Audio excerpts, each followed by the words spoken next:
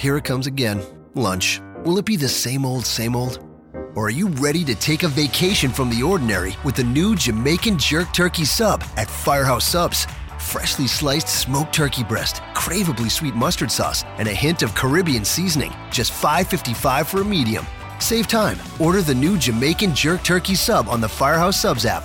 Firehouse Subs. Enjoy more subs. Save more lives. Participating locations. Limited time only, plus tax. Prices may vary for delivery. This podcast is a member of the Voices of Wrestling Podcasting Network. Visit voicesofwrestling.com to hear the rest of our great podcasts, as well as show reviews, columns, opinions, and updates across the world of wrestling. Meri, meri, meri, meki, meki, meki, pishi, pishi!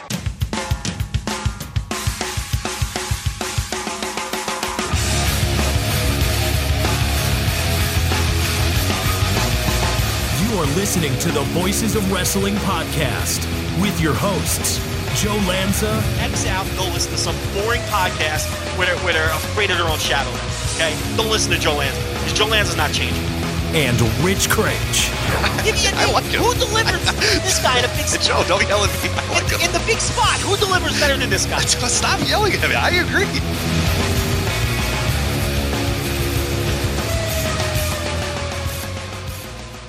Welcome once again to the Voice Wrestling Flagship podcast. I'm Rich Craich alongside, as always, the king of banter and a reasoned and well-explained man, Mr. Joe Lanz. I screwed that up. I'm sorry. Will you ever forgive me? It's better than you usually do. So yeah, it's not bad. I was gonna go with the hardcore wrestling intelligentsia, and then I went with the reasoned and well-explained man or whatever, and I just messed it up. But it's fine. But we haven't done the reasoned and well-explained man in a while. So. And I tried to bring it back, and then I failed. So now I'm just gonna put it away again. Like now I know I got the yips again. Like that's not. I'm done with that one. That one's not. Like King of Banter, I got all the time. That one's good. I think that one's a classic as well. And then I've been enjoying the leader of the hardcore wrestling intelligentsia, but I thought I would at least change a little bit. No one's called you any names recently, right? Ever since we started blocking people. I feel like not ones I want to advertise, but right.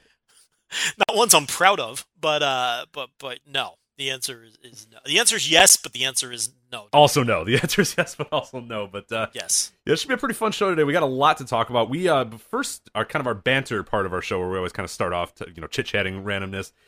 This last week we said we had some homework to do. So at the end of the show last week, we were talking about Darby Allin and Walter. That was a match that you hadn't seen that I had seen, so we kind of shelved that. We were going to talk about it this week. You wanted me to watch Phoenix and Kevin Nario. And then there was also a few other things that we had some little homework to do, matches we had to watch. So let's kind of catch up with that as well. Jordan Devlin, Will Ospreay from Progress is the one, and then there was a little other stuff we wanted to talk about. But really those three matches were our quote-unquote homework, what we're going to lead this week's show off. Phoenix/King Phoenix versus Kevin Nario. Jordan Devlin versus Will Ospreay. That's from Progress 72.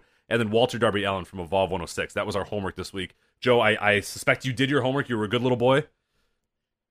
Yeah, I was a terrible student, but I did do my homework. Were you a bad? I assumed I know the answer already. I already know the answer. But were you a terrible student in school? I was a terrible student. Absolute minimum effort to get by. That explains a lot. Yeah, that explains. Every week is basically minimal effort on the show, so that's fine. I get it. No, that's so. But you weren't like you knew the stuff. Were you like that too cool for school kind of kid? Like you were, because I know you're not a dumb guy. I know you're a relatively smart guy, but you were more of the like this is stupid. Relatively smart. I was the too cool for school guy. I had no interest in it. You'd rather smoke in the bathroom or whatever, right? You didn't smoke, but obviously not much of a smoker. You probably hung out with the kids that smoked in the bathroom, right? No, I actually didn't. I was a jock in high school. I don't believe which my bad grades cost me, because I did get thrown off the football team due to poor performance in the classroom. Very stringent coach. But that means you weren't very good at football, Joe. That's all right. But we had an old school coach who took that shit very fucking the football coach anyway. The other sports nobody cared. But the football coach, yeah, he'd throw your ass off, and he did. But I was also an out of control, not follow the playbook middle linebacker who just blitzed every play. Not a bad strategy.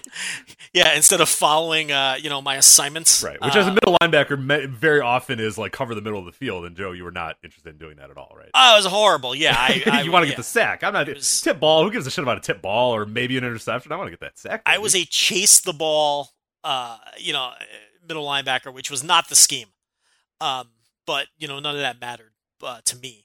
But to answer your question, yeah, I was. You know what I was? I was the guy who, when it came to schoolwork, I was the one who figured out the mathematical computation. I'm like, all right, well, let's see. If I dog it all year and get a C in this class, if I ace the midterm and the final exam, can I get it up to a B for the final? Like, I was that guy. I would do the math and figure out exactly what I had to do to get the grades to a respectable level.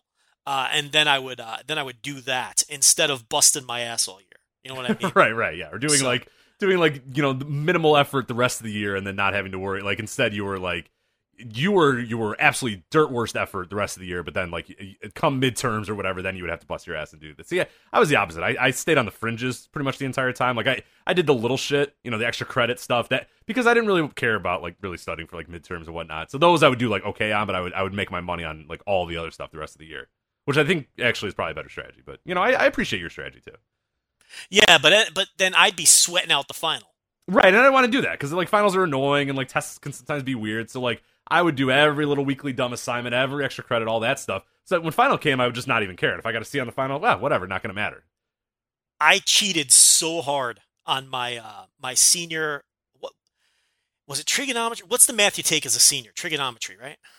See, I was pretty horrible at math, so I think it was trig. I might have been so bad that it was trig, and then I was able to find out a loophole that I could get out of it, so I got out of it, and I just took like an English class. So you finagled and you took like instead of taking trig, you took like algebra 3 or some shit, right? And only like half a year. I found out halfway through the semester that I didn't actually need that for some reason. Right. I don't know why. I guess for like my college or whatever I was going to major in, they were like, oh, we don't require that. So the second I found out that I didn't have to take math anymore, I went to the counselor and was like, yep, I'm done with math. That's not happening anymore.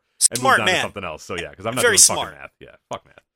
And once you get past like trig, math becomes theory and not even numbers anymore. It's fucking ridiculous. You ever take like those math courses where it's like you're not even doing it's like I don't even know why they call it math. But anyway, it was either trig or it was some whatever you take, whatever math you take. Yeah, because you're past geometry, because geometry is like for us was like sophomore year or whatever. Yeah, probably yes. Trigonometry or calculus if you were a smart boy. It might have been it was one and I don't know. I don't think I took calculus. It had to be trig. So I was anyway. gonna say I don't think they're gonna put you in a calculus class if you're. I think it was. Let's stick with I think it was trigonometry. So anyway, I'm taking this trig final, and I cheated so hard on that. I sat next to this kid who I knew was gonna ace the fucking thing, and I blatantly did the old school. Look over his fucking shoulder, copy his answers with the number 2 pencil into the fucking Scantron sheet. And I think I got like a fucking B- or some shit on the final, which is exactly what I needed to get the the average up to like a fucking C+ or whatever for the year that I wanted. But yeah, Joe Lanza,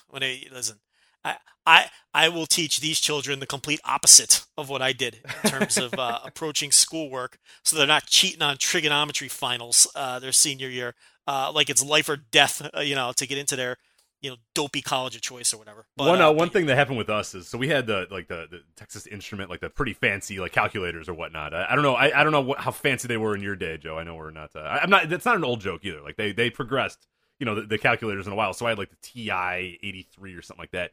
And that had a thing where you could like make scripts in it. So you could like basically essentially make like a Word doc. Like you could make a Word doc on your calculator or whatever. So that was the cheating thing of choice, like especially in math class, which I need. I didn't use it for anything else because obviously I'm not going to pull out a calculator in like, English class or whatever. But like math class is perfect. I could, kind of semi-cheat or whatever, throw the stuff in that, script or whatever. We had one teacher. I will never forget this. It was our final. And this was one of those classes where, I wasn't doing great. So I kind of needed this final to do it. He walked up to every single person's calculator and did factory resets on. He had like a little bobby pin or whatever, and knew that if you hit the back of this thing, it would do factory resets. And I'm just like, oh my god! I was just hoping that maybe he would like not do mine right, or he'd like forget, or he'd be like, hey, Rich, you're kind of cool. I'm not going to do it to you because obviously you wouldn't cheat. But man, he went one by one, and this took like 25 minutes too, like one by one. factory resetting everyone's calculator. You could just see the horror because it kind of gotten passed around that like, oh, you can do this pretty easily. You could easily copy with your friends or whatever. So we had like figured this all out, and then he must have known, or he just knew that something was up. One by one, reset to everyone's calculators. It was awful, and then it was a geometry. I did horrible because I didn't study. Because why would you study? I got all the answers right here. It was a bloodbath. He got burned the year before. Everybody turned in an A. So he said, "Fuck it, never again." I'm resetting these fucking things. But he was kind of like young, you know what I mean? Like sometimes you have those old teachers and they don't have any fucking clue about it. They can't work the fucking projector. They can't work anything. The VCR that never works. Like, but he was like 31 or whatever, so he knew that he had probably done that in high school. Or he had probably done that in college. It wasn't your old crusty tenured high school teacher that has been there forever and doesn't really. This guy knew that like, hey, you assholes are going to cheat on these things. So I got you. I'm one step ahead of you assholes. So this guy cared about you learning. Right, right. He did. Yeah, he wasn't just like I got tenure. I don't give a fuck. Do whatever you want. Like, it's not some dude coasting, 2 years from retirement, making $210,000 a year, just waiting to fucking retire. Who doesn't give a shit? This was someone who cared still. So you got fucking beat. That's terrible. What a shame. It was bad, but it all worked out. I guess my life turned out okay, even though I hate math from now on. But well, listen, you don't fucking need it anymore. Nah. I mean, when do you sit there? Yeah, when's the last time you did long division? I mean, let's be honest. Yeah, I mean, I do a lot of stuff on Excel now. I actually like, but that would have been if I had learned how to use Excel as opposed to like sitting in my pen. Like, long division. Why would I ever need that again? Like, yes, I have. I think they teach shit like Excel now, don't they? Isn't that what they teach now in high school? I have no clue. They should definitely teach that, and proper tip amounts would be all I pretty much need at this point in my life is like how to tip on a bill. Even though it's very easy, I still have like the oh my god, and like hide under my I get my phone calculator out just in case, just to make sure I have the numbers right or whatnot. Because I can't. I'm like that. Just I can't even. And then like I don't know why you guys. I don't know why people stress about tipping. Just fucking wing it. Throw a number on there. Estimate high. Give me a bill. Go ahead, throw a number at me. 35.18. 35.18. Yeah, throw him $12. There you go. You're done. You walk out. What's the problem? Meanwhile, you're taking out your calculator. You're fucking around. You're sweating.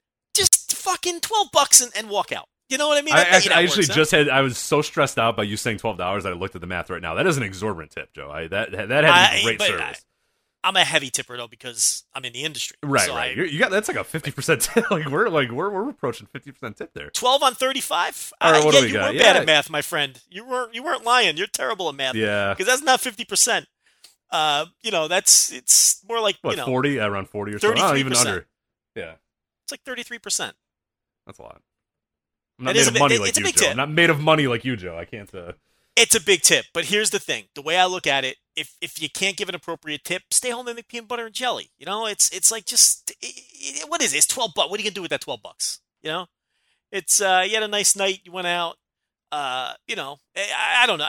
I don't stress about the tip. I just throw a number on it. Yeah, and that's fine. Like I stress about under tipping. That's my thing. Like I don't really ever care if I over tip, but I'm always worried that like they open that thing and they're like, really $5? Like $5? They look at me and then like I just know the next time like. Even though there's no chance in hell they'll probably remember me if I ever go back there. Like I have it in my mind where I walk in and they're like, oh, here's this guy. Like this guy tipped $5. And I'm like, and like even if I gave him $20 tip the next time, they're always gonna remember the $5 tip or whatever. So yeah, you don't want to be guy that they talk about because I could tell you that does happen. Yeah, exactly. So, yeah. And I feel like that maybe it would kind of even if it was 2 months apart, somebody would be like, I think I remember that guy. I gave shitty tips. Fuck that guy. And they remember. They'll remember. Yeah. Oh yeah. Servers got long memories. They'll remember. No question about it. But yeah, so our homework for the show. So I saw the Cavernario King Phoenix, which is the Phoenix / Ray Phoenix that most people are familiar with. You saw the Darby Allin Walter, and neither one of us saw the Jordan Devlin Will Ospreay. So why don't we start with the Jordan Devlin Will Ospreay? Why don't we start with the match that neither one of us saw? Now, this was on Progress 72, which, by the way, might as well plug it. Progress is doing a 7-day free trial. It's still going on because I did it today because I was not an active subscriber. So, you can, if you want to, you can sign up for the service, watch this fucking match, and then immediately cancel and watch the match for free. Of course, obviously, what they're banking on is people trying out the 7-day free trial, liking what they see and sticking with it, or trying out you're signing up for the 7-day free trial with every intent to cancel, forgetting to cancel, right? And then I'm charged probably for going to have subsequent progress ones. until like September now, until I remember that, or actually have enough effort to cancel. Even though it does not take any effort to cancel, I'll probably just have it till September now because that's fine. But if you've never checked out Demand Progress, it's an excellent service. Mm-hmm. And it's not just Progress. You've got AAW, you've got Defy, you've got a couple different Australian promotions on there, including Melbourne City Wrestling. I think EPW is the other one. There's a number of other promotions too, so it's actually not just Progress, which wouldn't be that bad for $7.49 a month. Honestly, I think that's what it is, $7.49 a month. That wouldn't be that bad, honestly, even if it was just Progress. But you get all of those other promotions too. Smash Wrestling is another one that's on there. There's stuff from the High Spots Network, Lucha Forever. So some of the other smaller European promotions. So let's see. There's a total, including Progress. There's 4, 8, 12. There's 15 total promotions, with at least one show on the Demand Progress service. But anyway, I did see the Ospreay Devlin match. Rich, did you do your homework? You're all over me. Of course I did. Okay. No, I was a good little boy. I did all my homework. So, I guess I'll talk about this one first. I fucking love this. People had talked it up. They said it was incredible. They weren't lying. And what I loved about the Will Ospreay Jordan Devlin match was, to me, while it wasn't, the best bell-to-bell match I've seen this year, it was very good. Don't get me wrong. It was an excellent match. Perfectly executed. It had other things about it that pushed it from very good to great, in my mind. Number one, Will Ospreay working as a cocky heel in front of that crowd. He's just incredible, and he was incredible here too. Number two, it was one of those matches where Devlin loses, but he gets over and losing, every bit as much as Ospreay did winning. Ospreay doesn't need to get over. Yeah, if not more, actually. But I thought that lost it a ton for Devlin, in particular. And the other thing was, aside from telling a great bell-to-bell story, in that Devlin's trying to beat this, this company icon and all those sorts of things, they told a good, bigger picture promotional story as well, because there was a great sequence in the middle of the match where Will Ospreay is ripping off all of Jimmy Havoc's moves to stick it to Jimmy Havoc. He's been feuding with Jimmy Havoc forever, especially, in Progress. A lot of people would argue that feud put both of those guys on the worldwide map. So he's throwing the acid rainmaker. He's doing Havoc's other, and he's doing that to stick it to Havoc and to stick it to those fans who are behind Havoc in that rivalry. So there was a ton going on in the match, and it was a perfectly executed match with a lot of innovation, state of the art work, and I just came away from this match like, holy shit! I just saw something truly great. Best Progress match I've seen in some time. I have not been a fan of the Travis Banks title run. I think Progress shows have sort of gone downhill over the last year or so in terms of top to bottom shows, overall show quality. But this match blew me away. I thought it was tremendous. And Jordan Devlin is someone who, had the horrible first go around in the first WWE UK tournament. I think everyone would agree that he did not deliver. In that scenario, I thought he was much better this year. I thought he had a really good match with Flash Morgan Webster. And I thought he had a borderline match of the year contender here against Will Ospreay. So Devlin is a guy who has been impressing me as of late. And this was not, I didn't talk a lot about Devlin, but this was not just a Will Ospreay, carry job or Will Ospreay, because we all know how great he is. Devlin was every bit as good. I mean, he was tremendous in his role, and the match was really perfectly executed. So I loved it.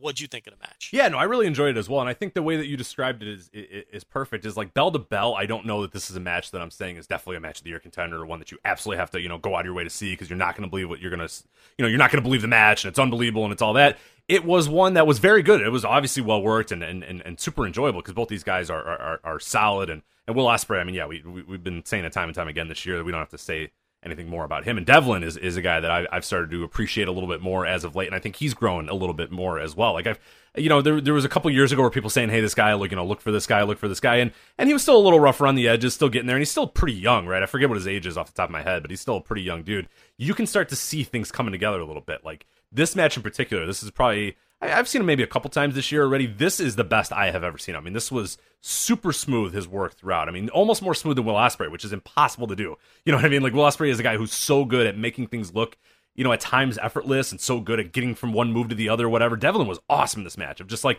popping out of nowhere and doing something you would never expect or whatever. Like doing a Spanish fly out of nowhere that you wouldn't expect, bridging through a suplex and just doing it so quickly. So there was some really fun stuff that Devlin was doing throughout the match. But what I was going to say is, bell to bell, very good. Like, I don't know that match of the year contender, but atmosphere was awesome. And just seeing these two guys work their characters and the storytelling and whatnot. And I know that that's kind of like a shitty, outdated meme about Will Ospreay. That's like, oh, Will Ospreay just does flips and doesn't tell stories. Like, I know when you say that, I know that you're not watching anything that Will Ospreay has done in the last 3 years, because he is so dripping with story. And this match was one of those where I'm a guy who doesn't follow Progress all that much. And to the credit of the announcers, I forget who the two were on the show, they did a great job of sort of saying, okay, well, Will Ospreay is doing this move because it's sort of an homage to Jimmy Havoc, or he's doing this as this, and you can just kind of pick it up in the match too, when you can kind of get an idea of Will Ospreay sort of telling the story that he wanted to tell in this match or whatnot. And I thought it was cool too that he, decided that, hey, I'm gonna be kind of heelish because the crowd's booing me right away, and do that. And Devlin's kind of getting a little bit of a positive crowd reaction or whatnot. People are starting to kind of get behind him a bit. So you have Will Ospreay, who's just doing a great dick. I mean, he's just flicking the fans off. He's doing all this other stuff. I mean, just even his little moves, even like when he would do a flip or something like that, there was just something different about it because he was working like a bad guy and he was working like an asshole and he was working kind of like a prick or whatever. So it's cool to see him in that atmosphere and him doing that. But I thought, yeah, there's just a lot of fun stuff in that match. It's a super compact match, but there's a lot of really good stuff to sink your teeth into. And yeah, great storytelling throughout. I mean, it's two guys that, you can tell at some points are adapting on the fly as sort of the crowd's reacting and whatnot, and that's awesome. And there's a lot of really fun storytelling in that match. But yeah, I always see that like super outdated, like, oh, Will Ospreay just does flips and doesn't tell stories. And I'm like, you're not watching Will Ospreay. You just haven't seen him at all, because it's not true at all. I mean, all of the things we've seen this year are just brimming with storytelling. Yeah, and he's so comfortable in front of the Progress fans. He knows he's a made guy there and an icon in that company. The other thing I wanted to note was, I think Will Ospreay now has reached a point where he is, in terms of a high level indie, and when I say the high level indie, I mean the top of indie wrestling, and I would consider Progress there, obviously Progress, PWG, places like that. Your high level indies. In terms of a guy in high level indies, he is as over as anybody I've ever seen at that level of wrestling. Whether you talk about Samoa Joe 2005 or Homicide 2000, whatever, whether you want to talk about Homicide Ring of Honor or Homicide Jersey All Pro, or you want to talk about current Nick Gage and the run is he on, if you want to talk about Bryan Danielson, his peak in ROH. I'm talking about guys who were just over like fucking crazy. Like I've been live to see all of these guys. I've seen Samoa Joe live at his peak, Bryan Danielson, Nick Gage, Will Ospreay, at several WrestleMania weekends, all of the Homicide at his peak, and he's right there with all of them in terms of being over in front of your high-level indie crowd. I mean, the guy comes out and it's just he owns the fucking room. He's just a different level than everybody else. There was definitely a different noise level, and I watched a lot of the other show as well, and it's like this dude is when he comes out, it's like everybody one way or another has a reaction about it. It was just it had that different aura, that different weight to it when he walked out.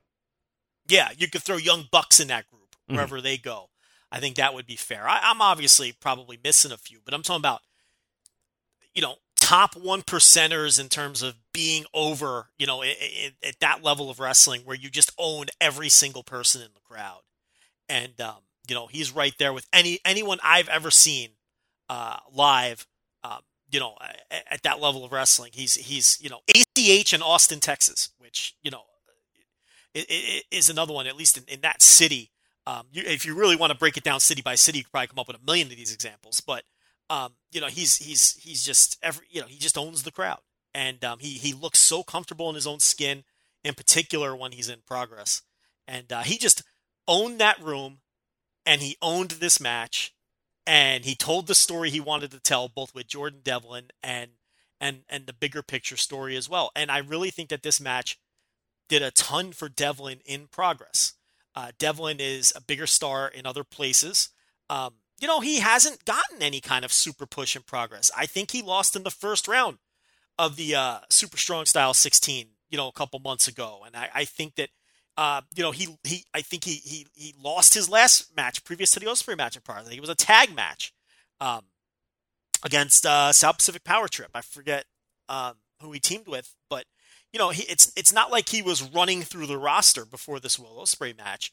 And obviously the fans, he's from the region, they know who he is, but I think that this loss to Will Ospreay did more for him than any of his other Progress matches have to this point. So I think Devlin is a guy to keep your eye on. And in terms of Progress doing the match before OTT did, we talked about that a little bit either last week or the week before. And I don't know that it's as a big a deal as some people are making it out to be, because those companies are telling their own individual stories with these guys. So they've been building that match for a long time, and they may lose the novelty of getting it first, but they're still telling their own story with Will Ospreay and Jordan Devlin. A story independent of what Progress... people were calling this a throwaway mid-card Progress match. I don't know if that's necessarily fair either, but they're building a huge Will Ospreay Jordan Devlin match in the context of their own universe, which I get why it sucks for them that someone else did it first, but I don't think it's going to have this massive negative impact. I think there's a little bit of overreaction there.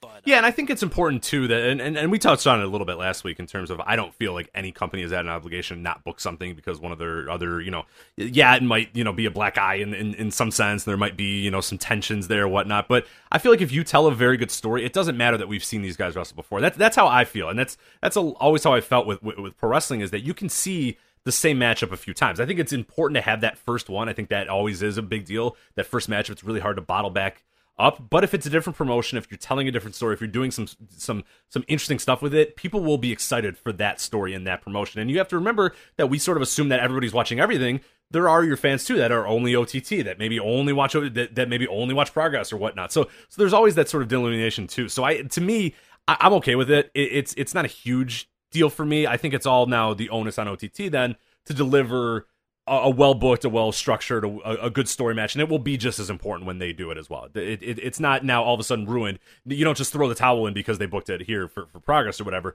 You can still expand on it, but now hey, look, these two dudes got great chemistry, so let's build an awesome story with it, and we know now they're going to have an awesome match with it. So in some ways, it can be beneficial if you do it properly.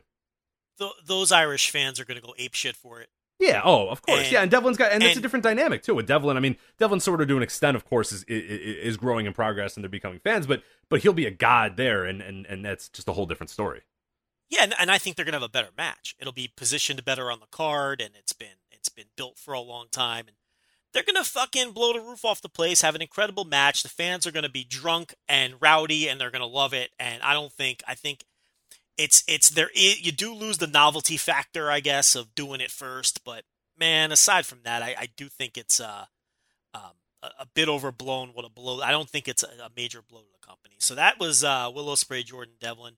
I have been a subscriber to Demand Progress in the past. I just haven't been for a while because I kind of lost interest a bit. I've only kept one eye on the company because I have not been into the Travis Banks thing at all. And I thought Travis Banks was excellent in the WWE UK deal. Did you watch any of that yet? I have not. That all happened while I was gone, and I have not caught up yet. And it's like now it's that weird where I was like, oh, I'll do this and I'll catch up with this, and then it's like, G1's in like 3 days. There's no chance in hell. So right. I want to. Maybe it'll be a rainy day or something like that. I do want to eventually do it, but it's I'm sure you'll watch it at some point. Yeah. But Banks was booked totally different. He was booked as sort of an underdog babyface in that tournament. As opposed to the deal he's been doing in Progress over the last year or so. They did a deal where, he had an injured shoulder in the final, and I thought he was a lot better there than he's been in Progress. But yeah, I've subscribed to Demand Progress before. I just haven't in a while. I do recommend the service. I think Progress is a fun promotion to follow, especially when they're clicking on all cylinders. I can't give them a ringing endorsement for what's going on creatively right now. But just to go back and watch a lot of the classic stuff, if you haven't seen it, is well worth the $7.49 to give it a whirl for a month. And like I said, you get all those other promotions. It's a really good service too. I think that's the thing that's I think most important about it is it works well. The video looks great. It's easy to navigate. There's definitely a lot of benefits to it. Even if you're not like layout, it's a professional layout. And then look, pivot share can be hit or miss sometimes. That can be a little spotty. But for instance, I had a buffering wheel for like 8 minutes today when I was trying to watch. Oh wow, yeah. And that doesn't happen on any other service. So pivot share could be a little hit or miss, but aside from that, in terms of the content and like you're saying, the layout and the video quality when it is working, and $7.49 is a damn good price. I mean, that's a lot cheaper than most of the other services out there. So anyway, that's you have anything else on Osprey Devlin, or do you want to? Not really. No. The last thing I think, and you brought up an important point about losing and how that can be beneficial. I was looking at I just closed the window. He teamed with El Phantasmo was the tag team that he was in, and then they lost, and then he also did lose in the first round of the Strong Styles. That's just so you in case, because I know we were going to get the tweets about it, but this is a great example. So we talk about JL had it. So what you're saying is JL had it right. JL had it right. Yes. And my memory's not that bad. Like I said, I'm keeping one eye on things. I kind of know what's going on over here. But I think one of the things, and we talk about this all the time when we talk about booking in other companies and whatnot, but it is not easy, but at times can be to have a guy benefit from losing. Jordan Devlin is not winning in progress. You know what I mean? I think he's won one match so far in progress in this most recent run or whatever, and he's still progressively getting more and more over by the match structure, by how he carries himself in the ring or whatnot. We talk about it all the time. Like, it doesn't have to be wins and losses immediately. Wins, yes, of course, winning is the best way to get somebody over, but you can get somebody over by losing as well. There's just a certain way to do it. There's a certain art to doing it. There's a way to make it happen. But more than anything, what's cool is they're not doing. They're obviously they have big plans for Jordan Devlin. They have an idea of where they're going to go with him. At least I think they're building something there. And what the good move is to not have him just go and trade a bunch of wins and go 50-50 and go back and forth and back and forth.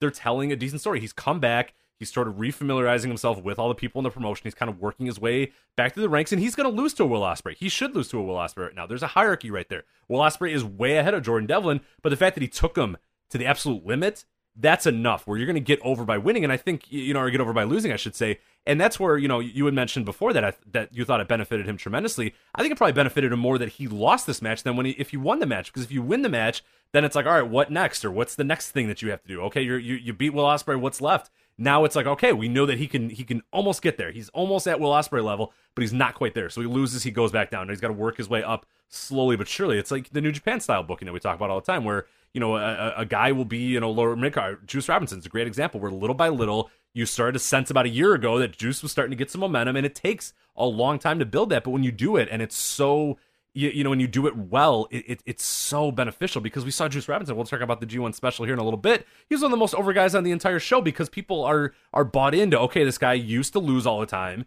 and he got better. He studied. We rallied behind him. Whatever the example is, or whatever the reason is, it's fun to watch those guys progress versus like a guy comes in and he wins immediately, or a guy comes in and he goes 50-50-50 until you decide you're going to push him. That stuff does nothing for anybody. You don't rally behind that. You rally behind people that either win all the time, or maybe they lose all the time, or they work their way up a ladder. Like, it's Pro Wrestling 101, but it's so hard for some companies to kind of get a handle on it. Yeah, I agree. I really came away with it thinking that his stock is up in that particular company. Yeah, for sure.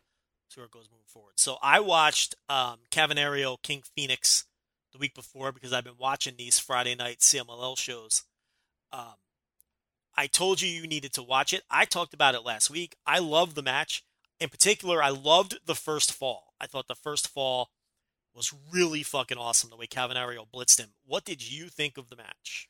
Interesting, because actually I think my favorite fall, I did enjoy the first fall. I really loved the second fall. The second fall was probably my favorite, because that was Phoenix sort of doing Phoenix things and being a nutcase and doing, from the ramp to the outside, foot stomp onto Cavernaro's back and whatnot. I did enjoy the first fall too, because the Cavernario, one thing I love anytime I watch a match of his, and it's a big reason why I love him, is and anybody who knows me knows my taste in wrestling, guys that attack at the bell, or guys that attack when like the guy's taking his gear off or whatever. I love those guys. Sometimes I don't want everybody to do that. I don't think everybody should do that. I think it's reserved or best if it's used only just by certain wrestlers. But I love the idea that like, no, I'm not going to let you just take your gear off. I'm not going to let you sort of get acclimated and we stare at each other in the ring and then we look at each other and then we go or whatever. I like the idea of like, no, fuck off. I'm just going to start blitzing you right away. And that's what Kevin Ario did. Like the bell rings and he just starts attacking him. It's like, I don't give a fuck. I'm not going to wait a second. What am I going to wait for? I'm going to beat your ass right now.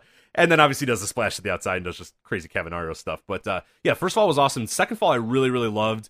Because Phoenix was sort of then showing off what he's able to do, and we've said this as well, and I think this match it did translate a little bit, but you're somebody that's seen Phoenix live, and I think a lot of people maybe have seen Phoenix live, but if you haven't, there is a different aura to Phoenix when you see him live. There's a different smoothness. His athleticism jumps off the page a little bit more when you're actually at the arena and you can see what he's doing, you can see how he's interacting with the ropes or whatnot. I think this match is obviously a great showcase of what he's able to do and obviously what he does in Lucha Underground and all that other stuff. But if you ever have an opportunity where Phoenix is running at, somewhere near you or whatever, and you've never seen him live, you absolutely have to see him live because he's a guy whose stock, and I think you agreed with me when we talked about this point a few months ago, his stock just rises so much when you see him live. He's just a completely different live wrestler than he is on video. But I thought the second fall for him really fun. The third fall, I enjoyed it, but it's weird. It almost...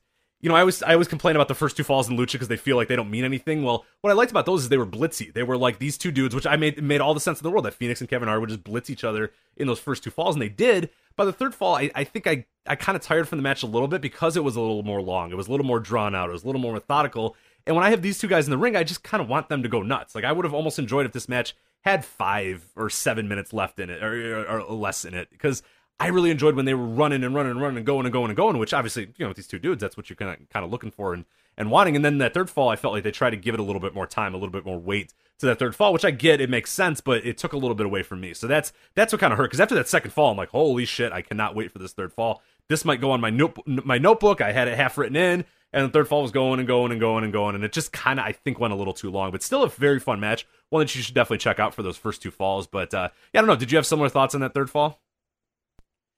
Yeah, I thought the match was stronger on the front end. I liked the first fall the best. I liked Cavanario, picking up Phoenix by the legs and just smashing his skull into the guardrail early in the match. Sort of that old, like we've seen Shelton Benjamin used to do in Noah. Remember? He used to pick guys up by the legs and just bash their heads into the guardrail. Oh yeah, I forgot about the old Shelton and Noah. Yeah, that was a thing. Yeah. Yeah, and then he hit, of course, the splash from the top, and so yeah, I agree with you. It was a front-loaded match, but it was to me the best lucha match I've seen this year, and I've watched more lucha this year than I have in some recent years. The AAA openers, and I burned through all of those with those wacky kids. Those were very good from a visual turn your brain off, watch people do flips sort of at it. But this was a better match than those matches. Oh no, certainly, yeah, no, 100%. Those matches were. I'm glad we watched them and they're spectacles, but this felt like it was an actual match. That just felt like here's a bunch of dudes doing a bunch of shit, which is fine sometimes. You know what I mean? Sometimes which is you fine want for that. Openers, right? Exactly. And when you're just kids working the openers, that's that's exactly actually what I want out of my. I talked about that in the TV reviews this week. What I want out of my opening match is exactly what those AAA openers have been. Just fucking wackiness, get the crowd hyped up, put psychology to the side, and just go out there and man. Rip Rogers is spinning in his grave, Joe. Are you kidding? You can't have good matches in the beginning. You can have good matches in the semi-main. It's all building to the main, man. You can't overshadow the main event, Joe. Come on. Slap on that headlock, and just grind right. it out. Nobody do anything until the main event because you don't want the main eventers to get their feelings hurt or something. So, right. But yeah. So to me, it's my lucha match of the year to this point. Which, by the way, do you find the irony in that? Because Rip Rogers, worked in like NWA for years, and like the tag team openers and stuff that were always like really, really awesome and stuff. Oh, whatever. Rip, whatever. And the thing about Rip the Rogers, Fantastics, you know what I mean? Like, great, whatever. Okay. The thing about Rip Rogers is I really liked him as a wrestler. I know, he was great. Yeah. He's a tremendous enhancement guy, a tremendous, even in places where he was pushed a little bit, and he never got pushed real hard, at least in a lot of places that I watched, he never got, main event level pushes or anything, but in the places where he would get like a mid-card or a lower mid-card push, I've always enjoyed Rip Rogers' work. It's just, some of his ideas are antiquated to say the least. Now some of the things that he says are smart and make sense. It's just, it's he goes overboard, and a lot of it just doesn't fit the modern Right. Or construct of a lot of wrestling. it. And my biggest thing when I look at Rip Rogers and I'm kind of roll my eyes at his Twitter account is when he just states like obvious things. Like, hey, if you're a babyface, the job's to get over with the fans. If you're a heel, you got to be a bad guy. And it's like, all right, thanks, Rip. And everyone's just like, yeah, dropping knowledge, Rip. And I'm like, everybody knows that, though. It's like, I don't need you to tell me that, like, bad guys should be bad and good guys should be good. But thanks he really anyway, does right? overstate the obvious. There's no question about that. If you're an enhancement guy, your job's to get the other guy over. And everyone's like, oh, my God, great. Thank you, Rip. It's like, well, yeah, like, okay. We got that. But everyone, people slapping the fave button. And then, like your cult of Cornette goofs, like in the mentions, going, "You're so smart, Rip. You tell him, Rip." It's just like that stuff where I'm like, because a lot of times, like, yeah, I mean, it's good advice, but it's like advice that I feel like day two pro wrestling school stuff. Like, all right, I'm cool. Like, yeah. But he has a lot of good matches again with Lanny Poffo, if I remember correctly, right? Well, yeah, I mean, Rip Rogers did work for that outlaw promotion. ICW, right? Yeah. Yeah. He was an ICW guy with Ron Garvin and the Poffos and people like that. So yeah, he actually has there's a cage match. I think I've seen that before with Rip Rogers. Yeah, with Rip Rogers and Lenny Poffo, and I'm pretty sure it's from ICW, and I think it's from about 1981 or 1982. That is probably the most hyped Rip Rogers match of all time, unless I'm forgetting another obvious one, but I don't think I am. Now, I hated that match, ironically enough, because I like Rip Rogers, and I might be the world's biggest Lanny Poffo fan because I think he's historically underrated. I love Lanny Poffo, but and I remember watching that match. I don't know, for the first time many years ago because it was so hyped. Like that's a match that gets a lot of hype in places like your DVR boards and your PWO boards, places like that where people watch old tapes. Okay. That's a hyped match. And I remember being excited about it because I like both guys and I really like that promotion, or at least what exists of it.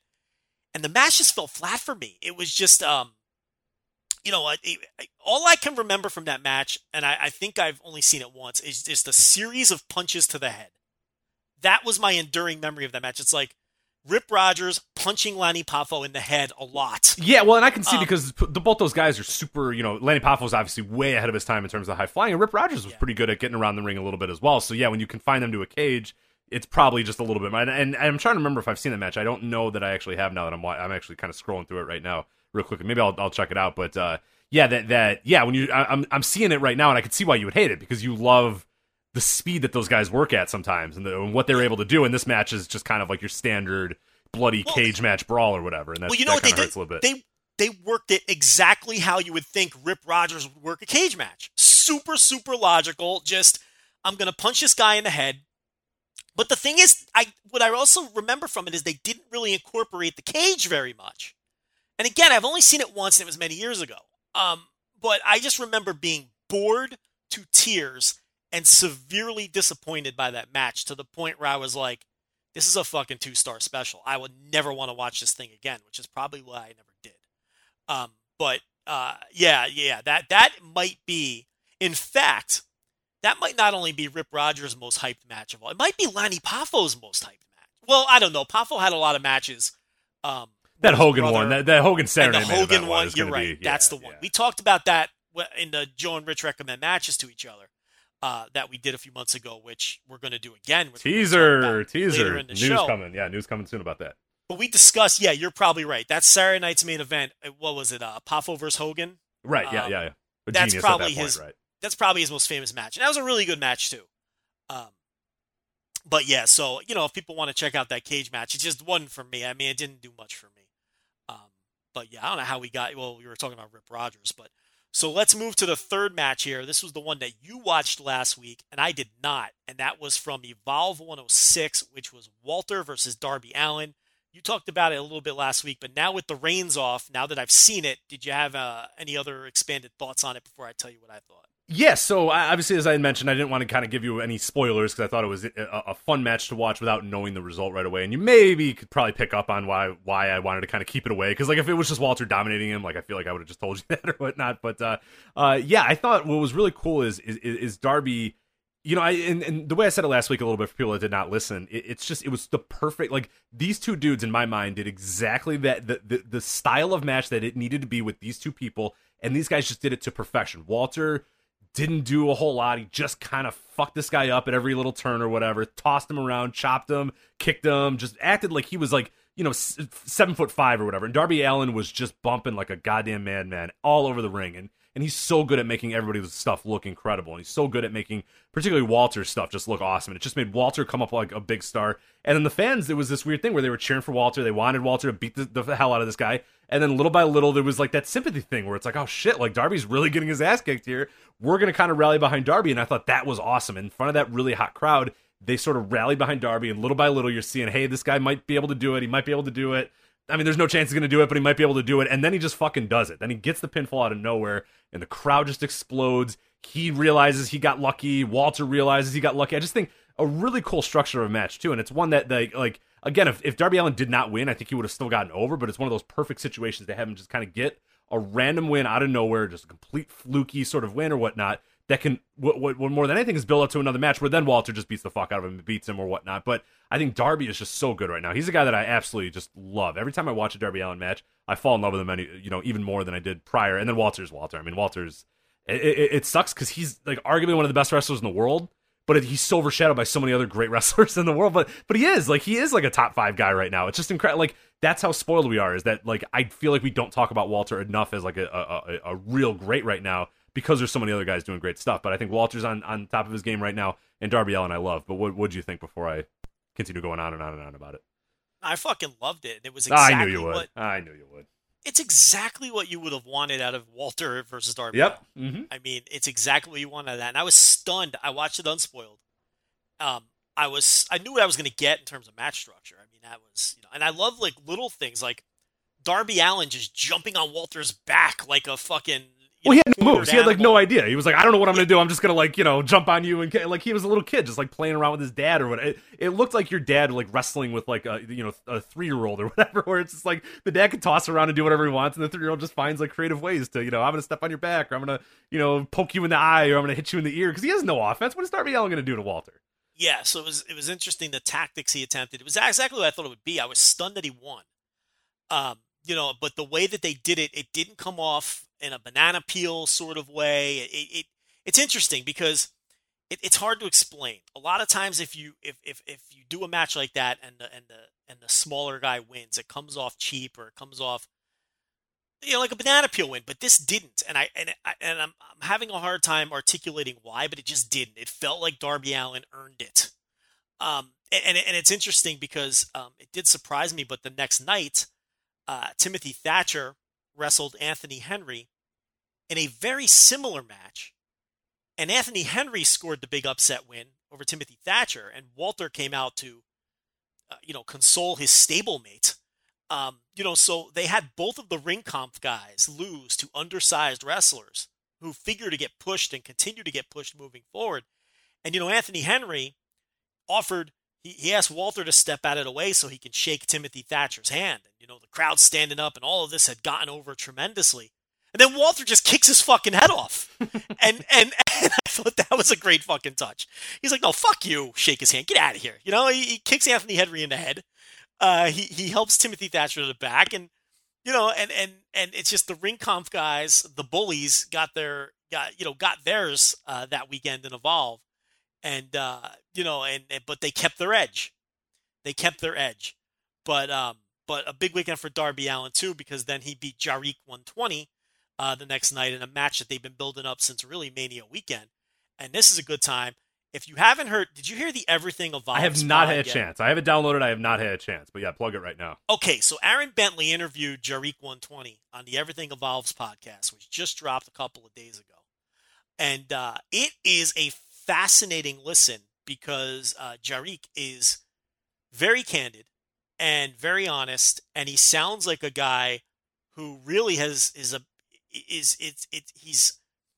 he revealed that he doesn't think he's going to be booked for Evolve, moving forward. He's not on the next set of shows. He admits that he's depressed about it.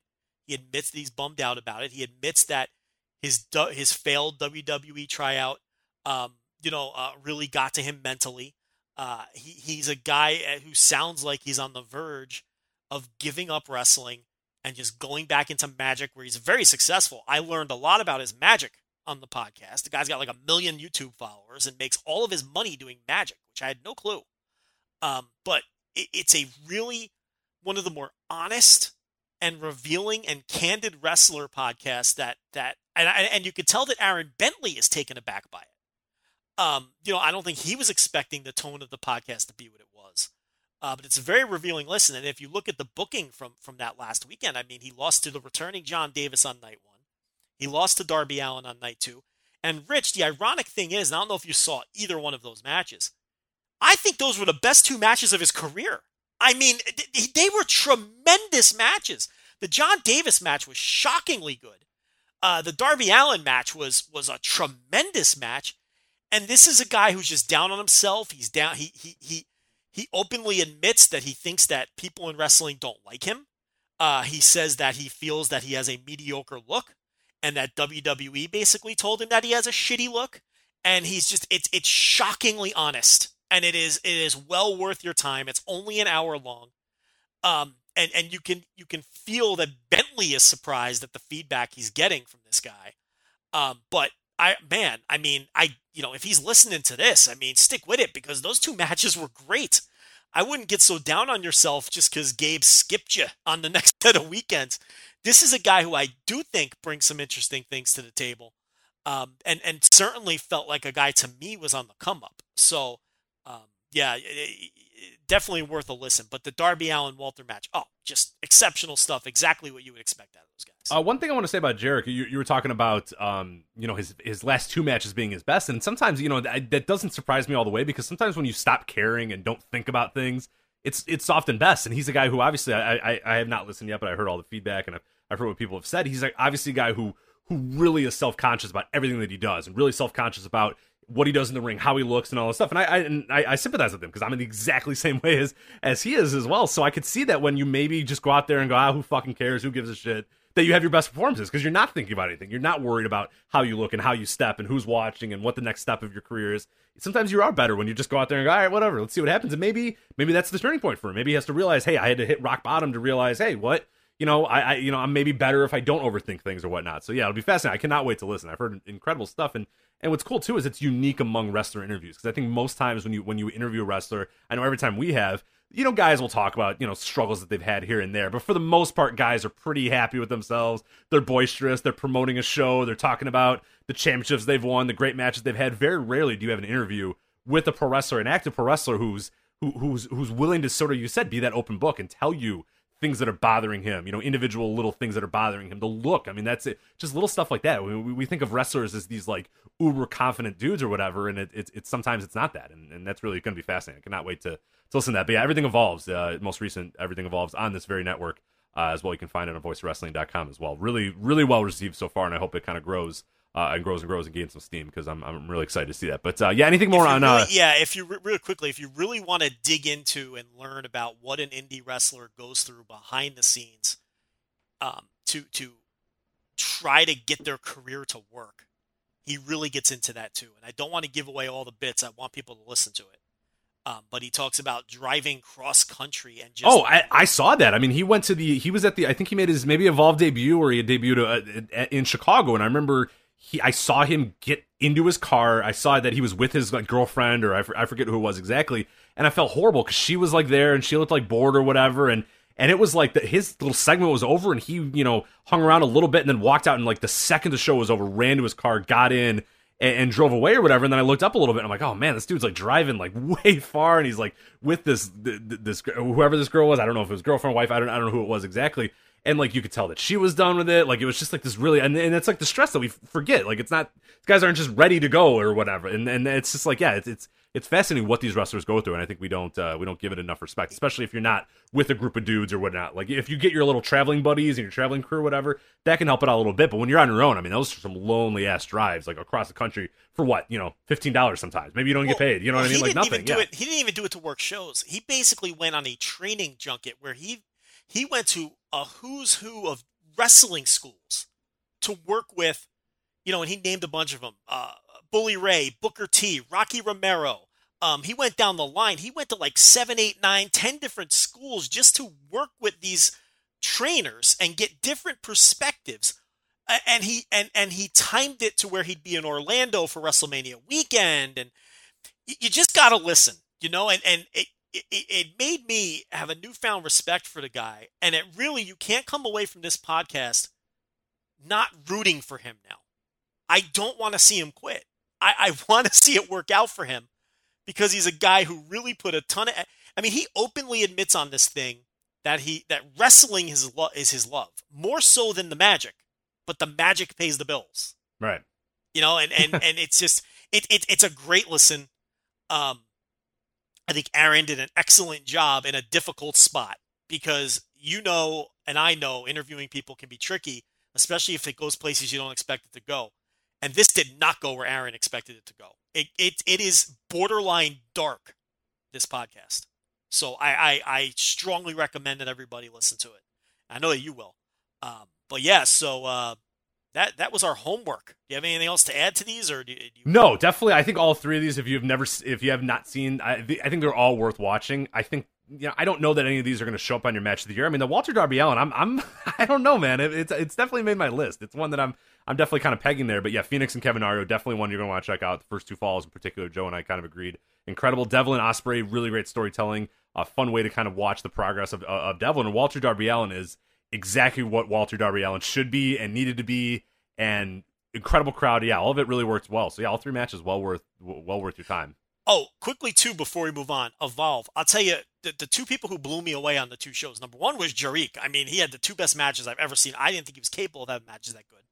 And the other guy was Janela, because, okay, so he won the WWN title from Austin Theory, which, by the way, they got to do something about the two titles. It's a disaster. Yeah, now it is ridiculous. It's too small of a promotion. You can't have 5 matches and 2 world titles. You know what I mean? You can't. You can't have. Yeah, and really, they have a core roster of less than 10 guys, and then everybody else is kind of cycled in depending where they're running. And you can't have 2. Like, what title matters more? I don't know the answer to that, because they haven't made it clear. Merge the fucking things. You cannot have 2 titles. But anyway, that's besides the point. So Janela wins the WWN title from Austin Theory. And then he worked a 3-way the next night where Theory put the Oh, by the way, then they have the FIP title. right. So he defends the FIP title in a 3-way with DJZ and Janela. And Janela really was the other guy, along with Jerick, who stood out with me on the weekend. I think I have one match left, the main event from 107. Or what, 207? What number are they on? 107. 107. Janela hung, man. The one thing, it's like, they always say, he's all charisma. He's a guy who's just super... No. He hung he had a great, talk about best matches of people's careers. That was probably the best Austin Theory match I've ever seen against Janela. I went 4 stars on it. And then the 3-way as well, I thought was about a 4 flat, 4 range match. And Janela impressed the shit out of me bell to bell. He obviously has everything else down to a T.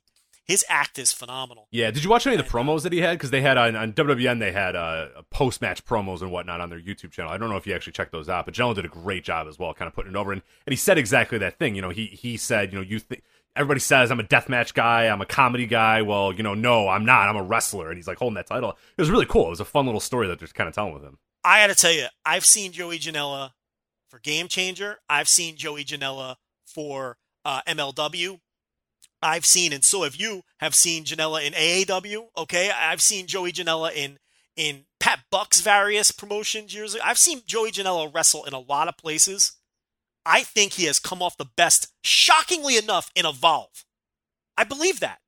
I've been...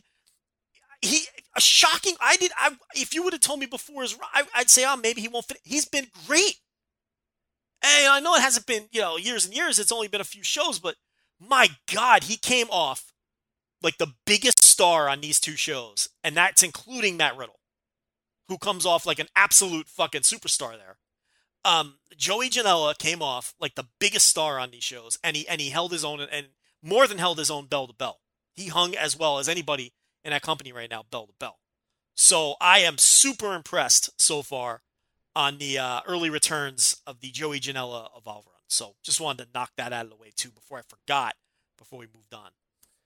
All right, so now let's move on to our other stuff here. We got New Japan G1 Special in San Francisco. We're going to talk about WWE Extreme Rules. We also got some G1 Climax stuff as well. A little bit about MLW Battle Riot, and as we said, a little preview of what's coming up on the Patreon later this week, because Joe and Rich recommend matches to each other is coming back. But before we do any of that, I do want to let you know that this episode of the Voice Wrestling Flagship Podcast is brought to you by our friends at ZipRecruiter. And if you're in need of great talent for your business, but you're short on time, you don't have to get lost in a huge stack of resumes to find your perfect hire. You just need the right tools. You need smarter tools. You need ZipRecruiter. Finding great talent for your business is no easy task. You need to be using ZipRecruiter. ZipRecruiter posts your job to over 100 job sites, leading job boards, just one click. It's just that easy. Then ZipRecruiter actively looks for the most qualified candidates and invites them to apply for your job. ZipRecruiter will review every single application to identify the top candidates so you never miss a great match, and that's why ZipRecruiter is different. Unlike other hiring sites, ZipRecruiter does not depend on the right candidate finding you.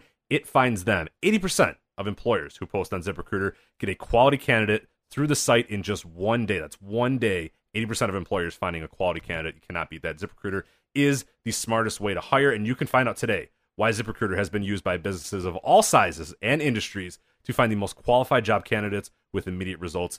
Voice Wrestling listeners can post jobs to ZipRecruiter for free. That's right, free. Just go to ZipRecruiter.com/VOW. That's ZipRecruiter.com/VOW. One more time to try it for free. ZipRecruiter.com/VOW to post a job. Again, for free. ZipRecruiter.com/VOW. All right, G1 special? Yeah.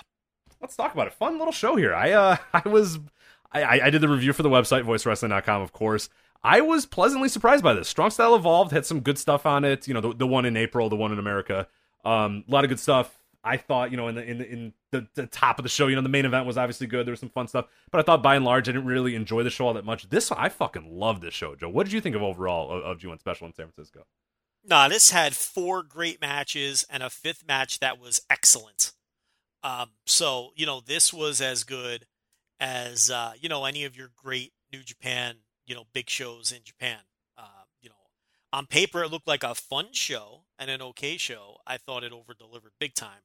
And, yeah, so this was a great watch. I mean, there's a lot to unpack here, though, from the Hiromu injury to Jim Ross commentary to Josh Barnett, you know, almost shooting on Jay White. So I don't even know where you want to start. Yeah, it's a big angle at the end of the show. I mean, yeah, there's so big much angle, an injury, a lot of Let's start it with maybe the elephant in the room there a little bit, and it's not the injury. We'll get to that here in a little bit. But you had mentioned at the top kind of the Jim Ross, Josh Barnett stuff, and I guess that sort of plays a little bit into Juice and Jay White, so it's a little bit out of line. But let's maybe hold off on the Josh Barnett thing. Let's just talk about their commentary overall before we get into the thing with Jay White and Josh Barnett. But sure. Overall, Jim Ross and Josh Barnett commentary. I mean, we have been very critical of them for months now, years really. You know, for in the case of Jim Ross. Barnett's a guy who can ebb and flow with a guy. I've sort of been down on Barnett for a while. You've still kind of been positive on him. I thought they were horrendous this entire show. Absolutely detrimental to the product. And if I'm Access, if I'm New Japan, if I'm anybody, I never let these guys on again. I think they did a great job bridging the gap. I think Jim Ross is a great opportunity for casual fans to go, oh, I know Jim Ross, cool. Maybe I'll check this out. I think you assume that over the course of the last years or whatever, the last 2-3 years or however long he's been doing it, that all those casual fans that are watching just because Jim Ross is on have poured it over. But there is no point anymore in having him. Hell, if you want to have him for the Access stuff because you can record it and read off his notes on it, whatever, you can do that. But live shows, I never want to hear Jim Ross ever again do New Japan commentary. And I don't even know why he's doing it, because he obviously hates it. He's doing a piss poor job of it. It's embarrassing. And if I'm a first time viewer, why would you ever? I mean, other than watching the wrestling, obviously the wrestling is incredible, but if you really care what your announcers say and let them lead you through the stories and lead you through the company, you would think that this is the shittiest wrestling ever and this stuff sucks and I'm just going to go back and watch WWE. I think he does a horrendous job of getting anybody invested, involved, or anybody new on the product. So this is a lot. Barnett wasn't great, but Ross was horrible on this show. Just absolutely dirt worse, terrible. It's okay. So he doesn't know the stories. Not at all. Let's just get that out. And he doesn't know the stories. Obviously doesn't care to research them. If he's got a spotter, the spotter's doing a bad job, or he's just ignoring the notes. So he doesn't know the stories. He still can't get the wrestler straight, which, look, you get tongue-tied now and then, and you want to confuse guys, but come on, he still doesn't know who Bushi is? When he's the only guy in the match wearing a mask? I mean, this is just stuff that we used to just joke about. but it's becoming glaring. But the worst part of his performance to me is, look, he tries to put the wrestlers over. I don't see him out there. He's not out there burying wrestlers. He says, he tries to say the right things about the wrestlers and get the wrestlers over. The problem is he's burying the promotion he's calling. And he's burying the referees. Because it seems as though instead of adapting to the product that he's calling, which is what his job is, which is what a wrestling commentator's job is, to adapt to what you're calling and protect the referees. He's burying the referees and burying the promotion. Constantly pointing out that the referee, that he doesn't know who the legal man is in a tag match. Constantly pointing out that the referee isn't even attempting to enforce the rules. Constantly pointing out that, Red Shoes is doing a terrible job. That's not his job. What he should do, what his job, and what he has done well in the past, is when you see inconsistencies in the ring that might make the viewer go, now wait a minute, you were supposed to cover for that shit. Okay?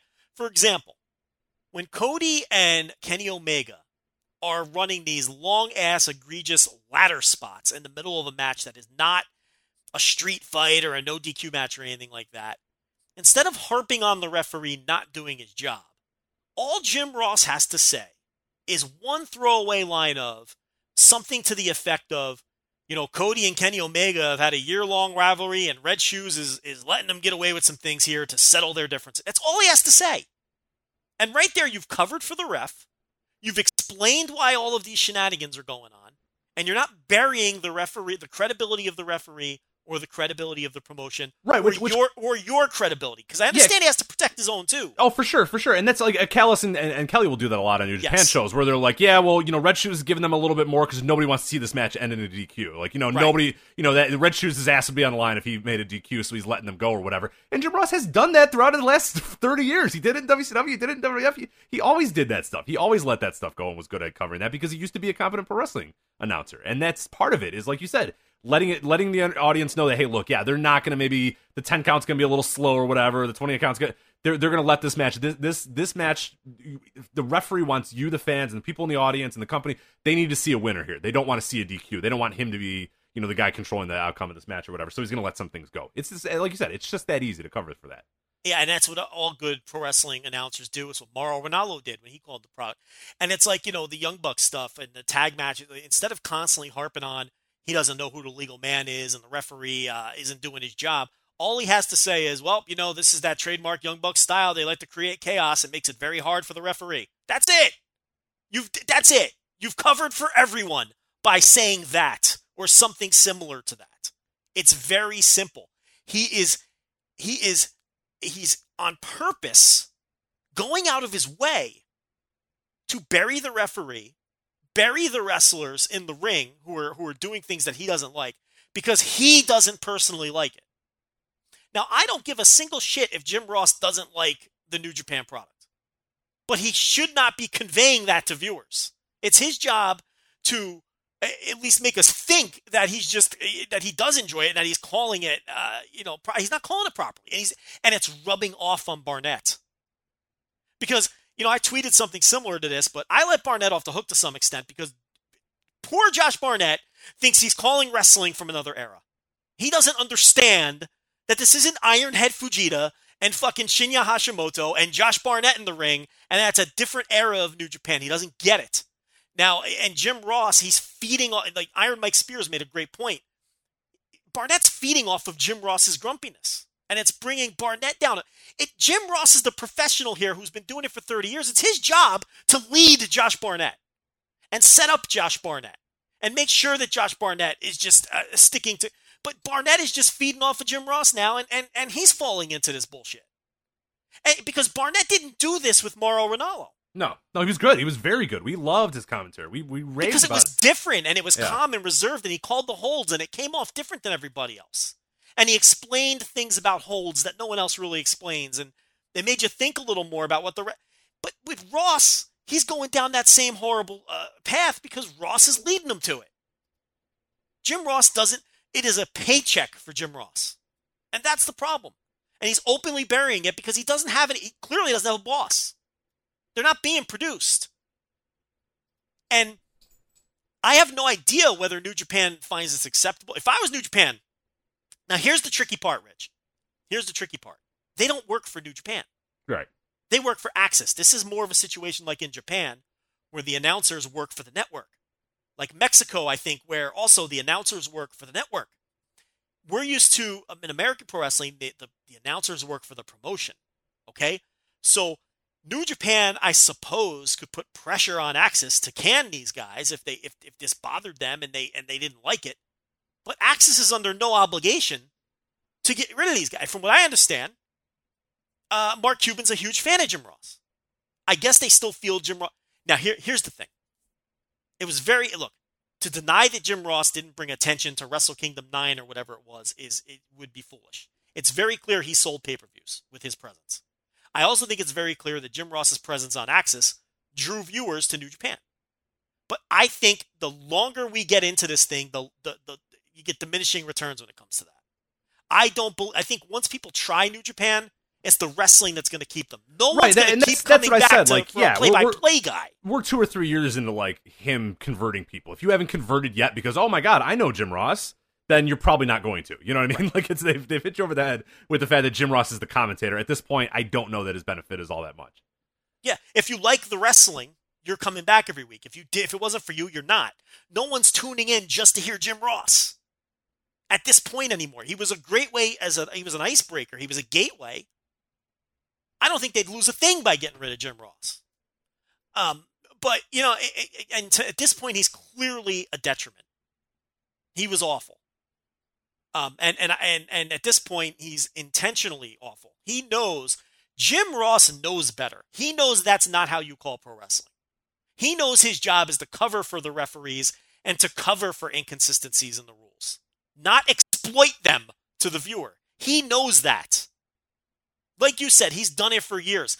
He called the fucking Attitude Era. Right, where every single Stone Cold main event would be them brawl in the ring for a minute, and then they go outside and they brawl in the crowd for 25 minutes. And then, you know what I mean? The referee would never... Yeah. And he would say it all the time. He would say that thing that we're saying, like, oh, well, they're going to... Earl Hebner's letting them go here because, this match for the title or whatever. Like, just something like that. One little thing like that, you're good. You're ready to go. And it's like... The thing that I always bring up too, and we had let him off the hook a little bit for a little while of, the unfamiliarity, he doesn't know the moves, he doesn't know all this or whatever. I mean, this guy is 3 years in a weekly watching New Japan, recording, voiceovers for it. I mean, Access is churning out New Japan content with Jim Ross as the guy doing it. Like, if you haven't retained, I mean, that's where you say that it's not only like him getting tongue-tied or him just getting mixed up or whatever, he's actively like saying that I don't give a shit. Bushi or someone, who cares? Who gives a shit? Because if you cared, if you had any pride in your job, a job that you've been doing for years and years and years now, that you would know that. You would know some of the moves. He doesn't know any of the moves. He doesn't know any of the moves that set up moves. He knows none of the stories. He's reading off notes when he does. I mean, there's one point where Hiromu came out and he's like, I think that's Daryl, the cat, and that's what my notes say here, is that I'm supposed to say it's Daryl or what. Like, shit like that. Just like, what are you doing? Like, why are you here then? You know what I mean? Yeah, at some point, have some fucking pride and cash and give him the check back and just say, I'm out of here. I'm not. I have no pride in my work. You stop paying me. You're wasting your money with me. But hey. Anyone defending Ross or listening to this and think we're being hard, would he do this working for Bill Watts? Would he do this working for WCW? Would he do this working for Vince McMahon? I mean, really think about that. Would he call matches this way when he was working for Smoky Mountain and Jim Cornette?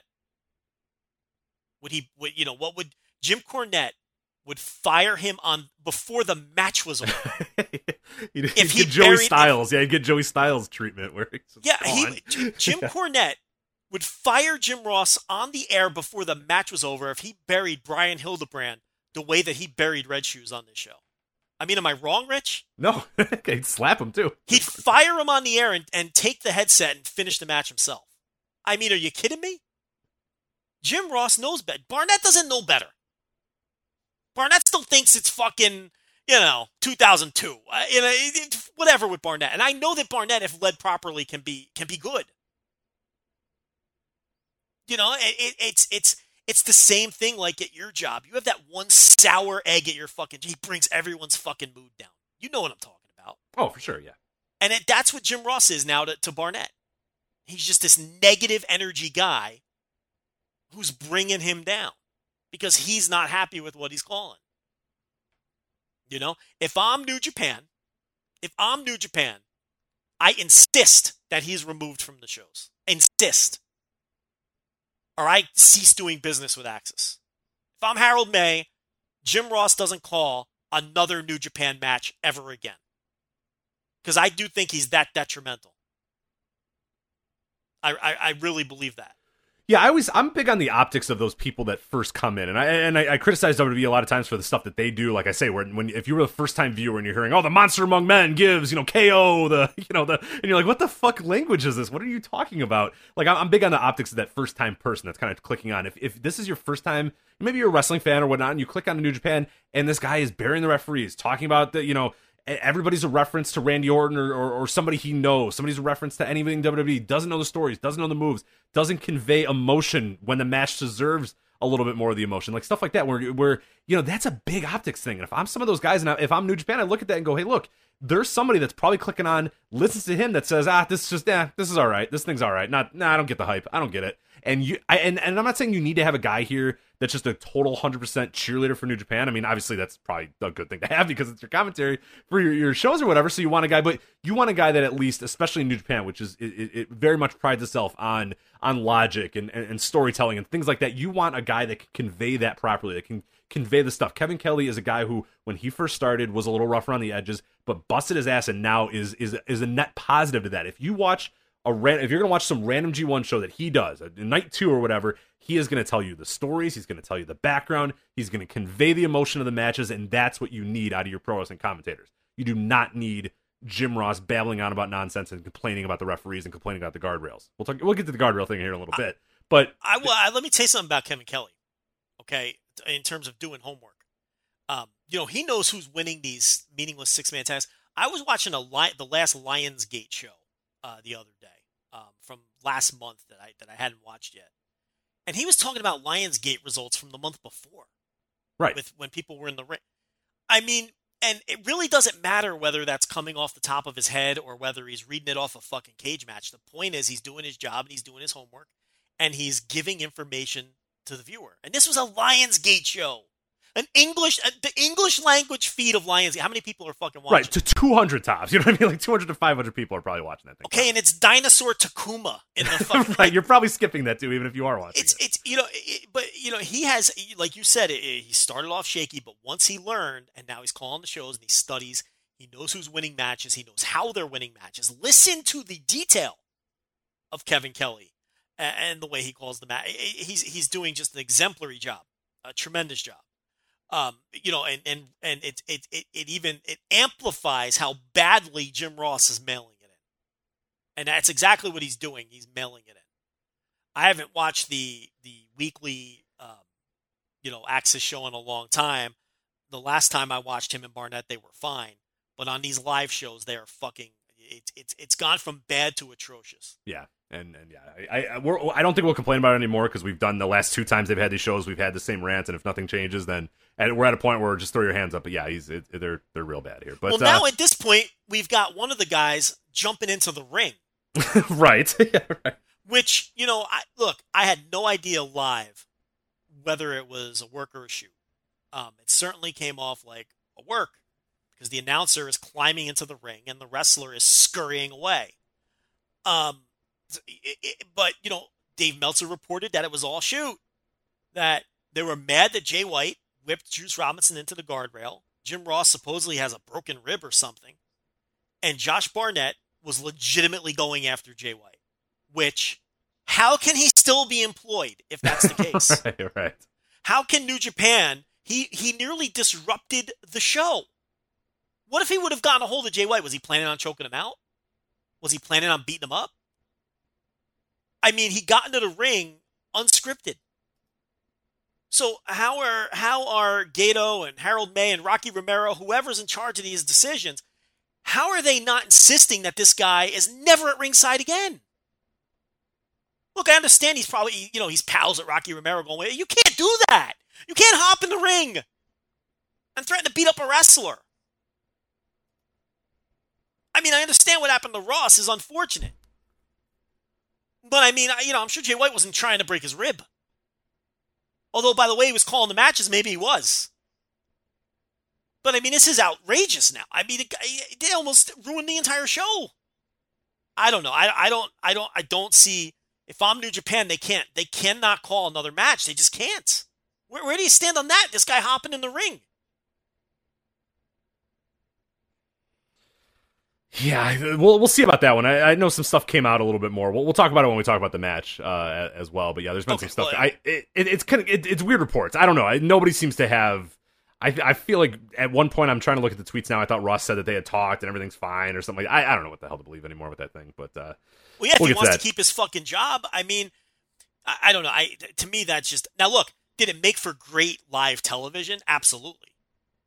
Because I didn't know what was going on, and I thought. I mean, if it was an angle, great. I mean, even if it wasn't an angle, I would play it up now. You know what I mean? Like I would now say, okay, we got something here. If you guys can work together, we can really do something with this. And I thought it was great for Jay White.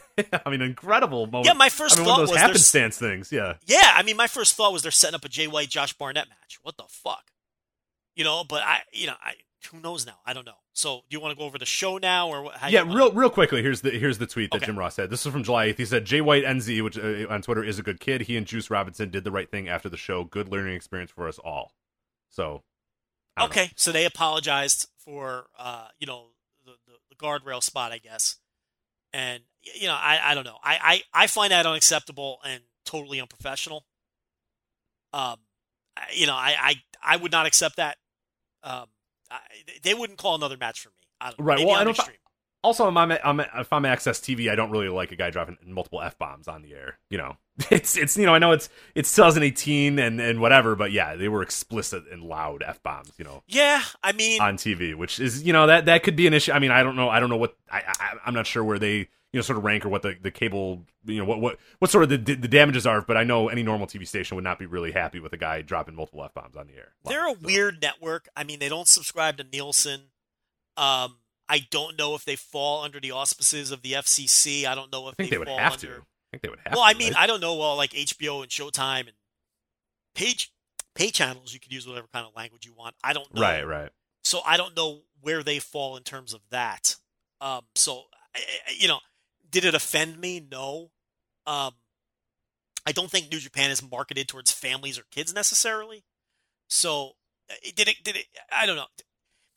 That didn't bother me so much. Now, if it did break some kind of, FCC regulation or rule, that's another reason to fucking, you just can't, you cannot behave this way. But I don't know. Let's go over the card. Yeah, let's do it. So we'll start with the main event here. I'm not going to do the opener. That would be excruciating. Kenny Omega defends his IWGP Heavyweight Championship against Cody in the main event here. Went a little over 30 minutes. I enjoyed this a lot more than I thought it would. It was a lot more methodical than your what been getting from Kenny Omega so far this year. A little bit less chaotic, less kind of kickouts, more of kind of a big company sort of style main event here. But I thought it was pretty good. I thought Cody took a lot of high risks. And I think they were way more methodical and patient about the big spots that they did. But overall, I really enjoyed it. I don't think it was obviously not a match of the year, not anything that I think anybody has to drop everything and go watch. But I enjoyed it. I thought it was pretty solid. I saw a lot of people didn't like this match. I thought it was really good. Yeah, I thought this blew away their New Orleans match. Yeah. There was a lot less. Yeah, no, I'm right with you too. 100% better than the New Orleans match, which I enjoyed that one from like kind of the storyline and the spectacle standpoint of it, but. I thought this one was a way better match than that one. I thought it was a deftly paced 34 minutes. I'm shocked looking at this that it was 34 minutes. But look, there's a lot going on with Kenny Omega right now, though, and I think that, number one, I think there's a lot of fans that just aren't happy with a Kenny Omega Cody IWGP Heavyweight Title match main eventing a New Japan show. I think that was working against it. I think Kenny Omega coming off of, Chase and Rant's gate has a lot of people upset and has lost some fans. I think people are annoyed about that.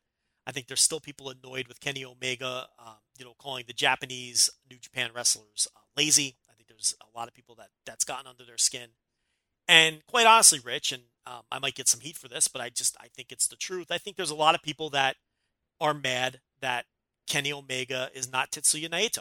And it's him in the top spot right now and not Naito. So I think there's a lot of things working against Omega right now among a lot of the hardcore New Japan base, and to throw in the fact that he's working against a guy like Cody, who a lot of people don't want to see in New Japan.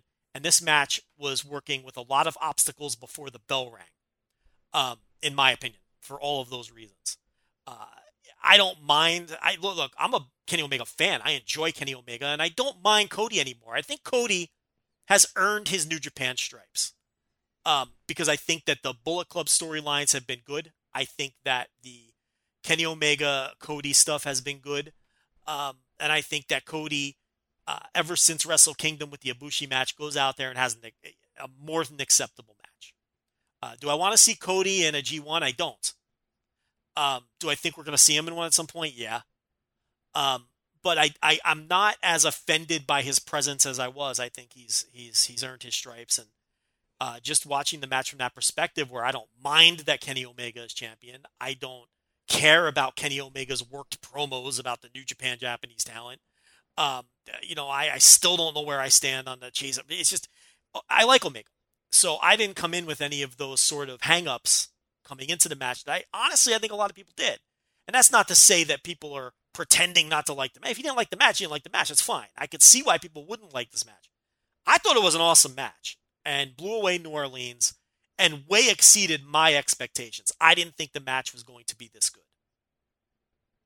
I think one thing that's kind of interesting about Cody, and I'm right with you as well. I think one thing that's helped a lot of it is as you said, he sort of, and it took a little while. It took a while for him to shed sort of a lot of his WWE sort of style, his WWE mid card or his main event, whatever you want to call it, the style that he kind of worked, because he was super methodical about everything, slow rest holds, things like that. I think now what's been really cool about him is he isn't Kenny. Obviously, he's not going out there and throwing 15 moves in a row. He's not Kenny Omega. He's not wrestling like Kenny Omega. He's like a very interesting blend, and I thought this match in particular showed sort of what he's gotten to. He's still going to do some weird, kind of crazy stuff. He's going to still take that, power bomb through the table or whatnot. He's still going to do some stuff. There's going to be a little bit of kickouts. It's going to feel a little bit like a modern New Japan main event, but it's also going to feel a lot like any other sort of big-time main event in any sort of American wrestling promotion. And I think that's kind of fun. It's a nice little interesting blend. It was a different change of pace in this match to sort of see him work a little bit. Still going to get those big spots. You're still going to get those big moments or whatever, but be a little bit more methodical about it. Be a little bit more,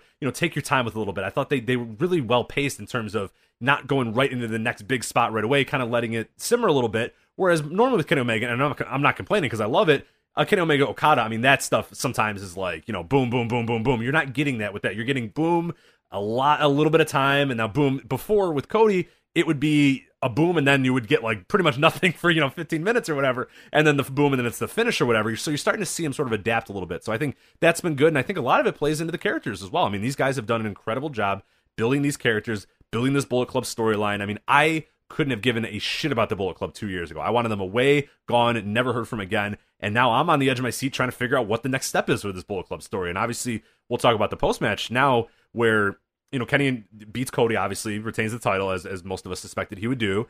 Cody starts walking to the back. He's long gone. Kenny kind of hangs out in the ring, does his promo or whatnot. He starts walking to the back. Then you get Tama Tonga, Tangaloa, and King Haku who come out, and it looks like they're just going to kind of celebrate. Kenny's like, all right, whatever. These guys are here to celebrate, whatever.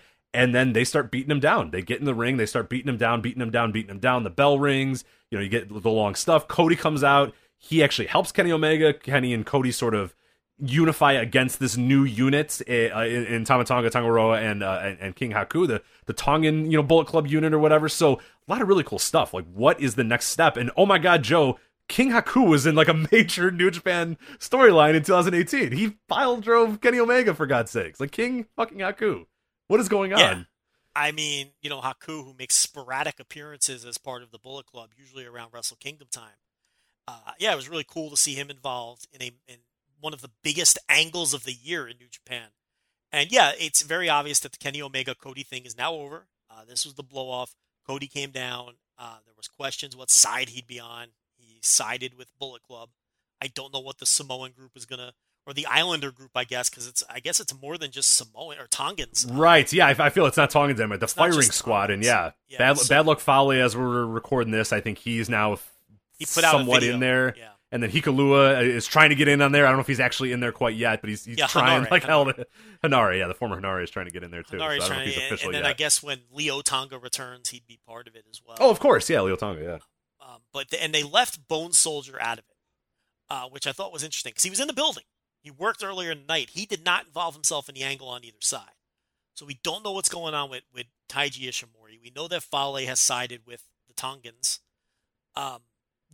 Chase Owens, they beat him down. So the honorary Tongan thing is over. So he is, on the side of the Bullet Club.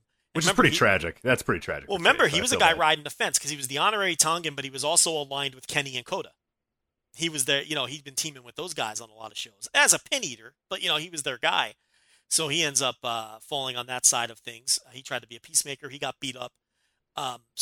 Huge angle. So I don't know if they're going to form another faction or if it's just going to be more Bullet Club wars and they're all going to use the Bullet Club name. We don't know yet. So maybe we will have a splinter faction. There's certainly enough bodies for it. I don't think that's an issue. Once they're all healthy and aligned, and especially if Hanare does join, there's plenty of bodies.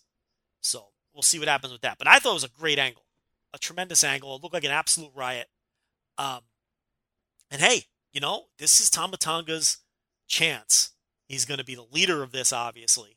This is his chance to really step up and see if he can become a mainline New Japan star. And I know there's a lot of people going, wait, that's crazy. But listen, if you're the leader of a faction in New Japan, that gives you an opportunity to be a top guy. We talked about in our G1 preview that he kind of lets us down every year, and we've kind of given up the ghost on him. We'll see. Maybe with this kind of motivation, this is a huge G1 for Tama Tonga. No question, he was the guy. He was the man. This was him. This was his doing. He was in the center of it. Anybody who thinks that this is anything else but a Tama Tonga led group, you're nuts. He was the guy here, for better for worse. We'll see how it goes, but he was the man in this. This is a big opportunity for him, huge opportunity. In New Japan a long time now, and loyal too. When he could have left, had the offer on the table. Same thing with Fale. So it's like, and bided his time, and they've always teased friction between the Tongans and the rest of Bullet Club, and I thought it was a killer angle, and we'll see where it goes. And this is a huge G1 for Tama Tonga. He has gone from a guy who I think was going to score like 4 points to now he's going to get big scalps. He's going to get some big wins in this thing. Because if they don't, then this doesn't have the edge that you kind of lose the edge. So, he's a guy that's going to pick up some big time wins, I think, especially the block he's in with some of the people he's going to be wrestling that have a lot to do with this angle. So I really enjoyed the match. I think Cody is a guy who, when you allow him to have these shortcuts, can have a match like this. Yeah. I think the Ibushi Wrestle Kingdom match was the aberration. That was a great match with no shortcuts. If you let him have shortcuts, he'll find a way to have a match like this. It's a straight match where he struggles to at least work at this level. But I really liked the main event a lot, and I really love the angle. I'm right with you on that. I'll move on to the U.S. Heavyweight Championship match. You have Juice Robinson defeating Jay White to win the title. This, I think, I'm kind of looking at my notes right now. I believe, maybe not match of the night, but right up there for it. Tied for it, maybe right up there. I fucking love this match, Joe. I know you did too, so I'll let you kind of start off before I give my thoughts. But yeah, I really, really love this match. This is my match of the night, and I think it's going to get match of the year support. This was a star maker for both guys. I think that this was Jay White's coming out party. If this is the Jay White we're going to get moving forward, then he's going to be every bit the star that we and others have predicted that he could be. Jay White was phenomenal. He's really. It's like we always say, when these guys come back from excursion, they have new characters, give them a little time to find their footing. Give them a little time to figure out how to work with their gimmick as opposed to working in the black trunks. And Jay White, remember, we're only 7 months removed from Wrestle Kingdom, where he kind of shit the bed against Tanahashi. It's not even been a year. It's like, he really seems like a guy who's he had a handle on the gimmick outside the ring from day one, but now he's got the hand, and we know he's a talented wrestler, but now he's really starting to get a handle of what he's supposed to be in the ring as Switchblade Jay White. And a lot of people are going to eat words when it comes to Jay White. I'm telling you right now, this guy is going to be a superstar. Juice Robinson, again, this was the like we talked about him a little bit earlier when you're saying a guy who was slowly built up. The losses to Goto, the always coming up short in the title matches. And he finally, Rich, I don't know about you, this shocked me, and I jumped off my couch when he won. Yeah, I was doing the same. I was like fist pumping. I was like, "Yeah, you did it!" Like, I don't care really, but I did. Like, I did. I didn't. Like, I was excited for the man. I was happy, and like the crowd, that crowd too was so awesome too. For they all on board for Juice Robinson, and Juice played it up well too. I mean, he's hugging Red Shoes. You could tell this was a guy who actually, it's just a dumb title or whatever in a company, but he felt like this is a super important moment, as he should have. This was the culmination of a lot of hard work. Absolutely. Sucking it up. This is the culmination of him telling NXT to go shove it and betting on himself and coming in as a young lion. And yeah, this is just, again, we've overdone this is the biggest moment of Juice Robinson's career thing over the last, 2 years or whatever. But this was, again, like another culmination of, oh my God, like, I went on this journey, and this is where I'm at. I'm at this moment, and oh my God, I can't believe this is happening. So, yeah, I was happy. I rooted. I had my fist bump, and I was like, yeah, let's go, man. Yeah, that's awesome. Yeah, and I wasn't expecting him to win, and he did. And, I think this match, I believe, elevated both guys. I believe that, and that's so rare. And, and I don't think I'm overstating it at all. And I think Jay White losing this title is good for his career. I think they're clearing the deck for him. And I think that he undoubtedly is beating Okada on night one. And probably, and like I said, I think he has a legitimate shot to make a real noise in the G1. We'll talk about that in a bit. You're not alone. We'll talk about that here in a sec. But and I think losing this title clears that path for him. He has a legitimate shot to go to the finals and more. I believe that. Because remember, they could always lose the case. I don't think they'd be so bold as to main event him, but and I guess that's a discussion for later. But people, listen, people. Jay White's a superstar. Either get on board now or don't dig your heels in on this one. I'm telling you, this was a tremendous performance. And we talked about the Barnett stuff already, but I've seen people go as high as 4 3/4 on this. I mean, it's a great match. It really was a great match, and to me, it was the match of the night. Yeah, super well worked too, and I think that's the thing that White, White's character has always been pretty solid, and you can tell that it's working as well because he is not a cool heel. He is detestable. People fucking hate him, and Thank you. It's perfect. Yep. It's great. He's not genuine he's not heel smirking. Mm-hmm. Yeah, he's not smirking like, yeah, you hate me. Yeah. He just is like, fuck off. I don't give a shit what you guys think about me. Fuck off. I don't care. I'm just a big smarmy prick. And like, you know what I mean? Like, he just does not give a shit, and the crowd feasted on that. And that was, Juice was a great babyface, of course. He worked well. But and credit to Juice, because I mean, if you don't have a solid babyface in there, they could go that way. But the fact that you had Juice, who was all on board, Juice is a guy they can get behind, they can rally behind that crowd. But Jay White, man, the heat in that building for Jay White was next level. And then the Barnett thing happened, whether it's accident or not, and that took it to an absolute crazy level. Like, I had no idea in my mind that this match would be as hot as it was. I mean, this crowd was molten. And like, if you haven't seen this match and you don't know what, like, we're not kidding. Like, this is the biggest crowd reactions of the entire show. Was this match, and it was booing for Jay White and cheering for Juice. Nothing else on the show ever met that as close. It was nuts to see how crazy this crowd was for it, and that's a super big credit for both these guys who are not, right now, quote unquote, top stars or whatever. So more power to him. But what I was going to say is Jay White's character has always kind of been there, but the wrestling is really starting to get there too. He's getting it. He's understanding a little bit more. He's honing in on it a little bit more. I mean, this one too, what I thought was really cool is, Jay White really is controlling like half the match. For the most part, he's controlling almost all of it.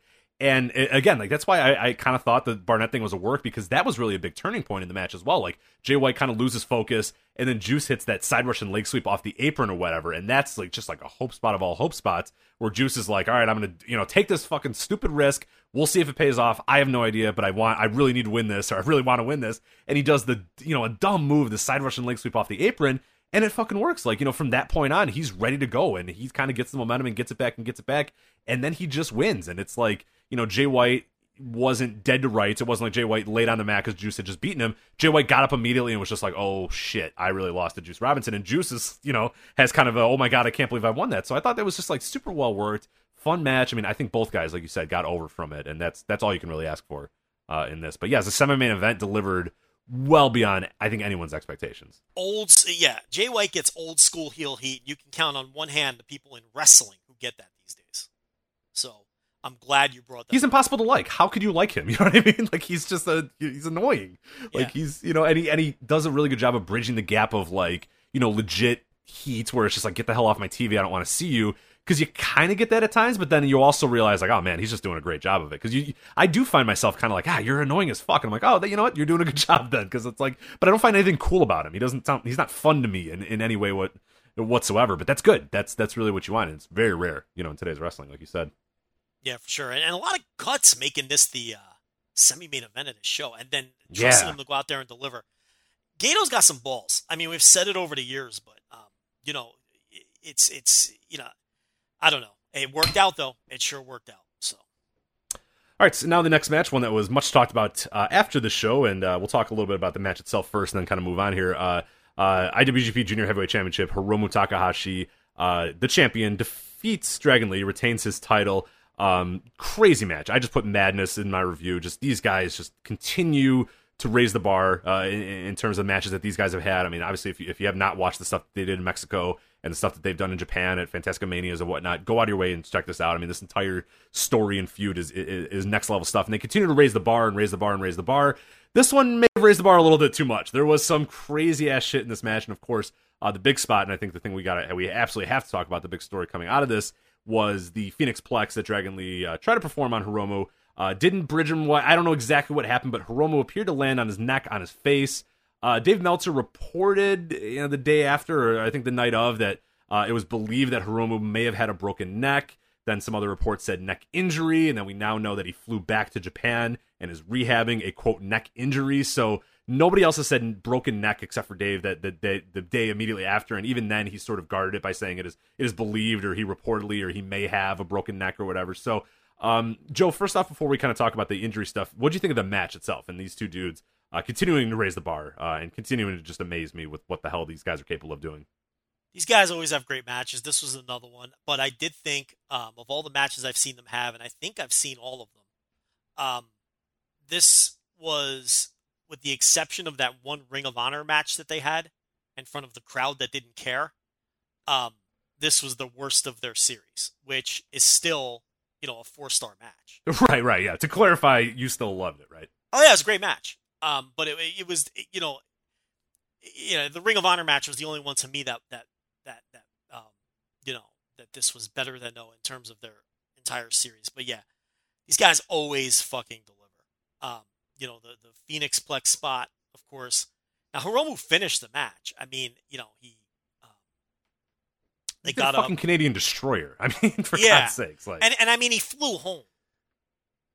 Right. 2 or 3 days later or whatever. So, I don't think it's as dire as people feared, or they wouldn't have let him get on a plane and fly home to Japan. And you could finish the match on adrenaline, and still be seriously hurt.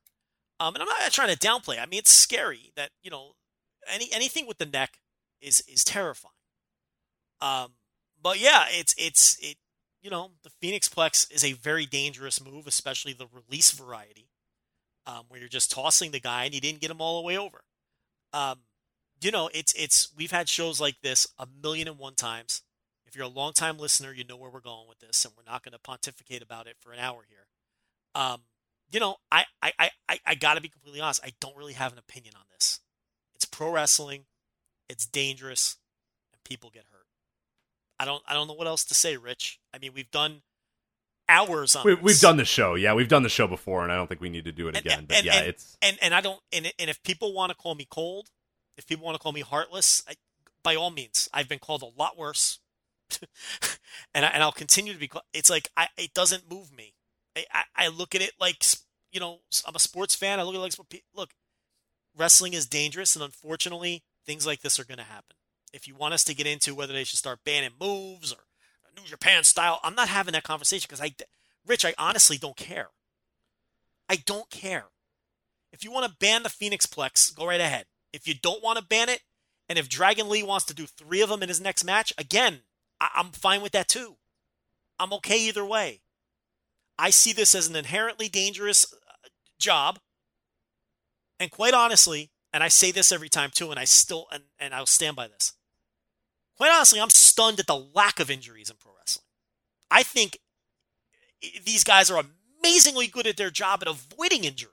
Yeah, every time I go to an indie show, I walk away going, oh my God, I can't believe that guy didn't die on that move. You know what I mean? Like every time I see a move, I'm like, holy shit, like, oh my God, I can't believe that they were able to do that. Like, and especially in different countries, and we talk about too, but like I say that for indies, especially because these guys, and we know we've talked to indie wrestlers, sometimes you show up at the arena, it's like, all right, you're facing Ricochet, and it's like, all right, cool, we have like an hour to come up with our, these guys aren't like Dragon Gate stuff, those guys are well-oiled machines. Those guys fight each other all the time, they're in matches all the time, they train together, like they know what they're doing, everybody's kind of, but sometimes you go to an indie show and you got your match, in an hour and a half, you try to come up with your match, and you kind of call it in the ring, okay, yeah, we'll see whatever, okay, let's see what goes and happens, and then they're doing Canadian Destroyers and Spanish Flies and jumping through the ropes. Like, I'm always amazed that there's not more injuries. Rich, when you consider the number of indie shows in a given week, not just in the United States, but in Mexico and Japan and all over the world now, and when you consider the amount of poorly trained or flat out untrained wrestlers, on a week in, week out basis on these shows all across the world, I think pro wrestling, there's a lot of people standing on their pedestals right now and on their soapboxes talking about how dangerous wrestling is and these guys got to cut it out. I think pro wrestling is remarkably and stunningly safe. I am stunned at how safe and the lack of injuries that we see, especially at the lower levels, with guys who are untrained and trying things that they shouldn't be trying. And like you're saying, sometimes you go to these indie shows and you're just, I'm stunned at how safe that these guys keep each other and keep themselves in pro. I think pro wrestling is remarkably safe. So I have a completely opposite take of a lot of some. I just can't get wrapped up in it. I accept it for what it is. I accept it for being super dangerous. And quite honestly, Rich, I expect to see someone else break their neck at some point in pro wrestling. I expect to see someone else die in the ring. I do. I can name 10 to 12 wrestlers who have died in the ring off the top of my head. You don't think it's going to happen again? Of course it's going to happen again. Can you help try to mitigate it? Sure. Will it still happen? Yes. So again, I really don't have a strong opinion on this. You can ban moves if you want. I don't care.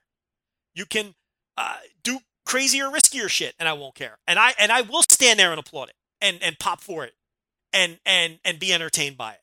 Shamelessly and guiltlessly, honestly. But at least I have the guts to say it. I'm not going to be one of these hypocrites who stands on a pedestal or on a soapbox and our wrestling's too and then tunes in next week. I'm not going to do that. I like high risk wrestling. I don't care if these guys want to drop themselves on their heads. It's their bodies, man. It's dangerous. It's going to continue to be dangerous. Unfortunately, things like this are going to happen. And whether we mitigate it or not, they're going to continue to happen. And it's unfortunate. And you don't want to see it happen.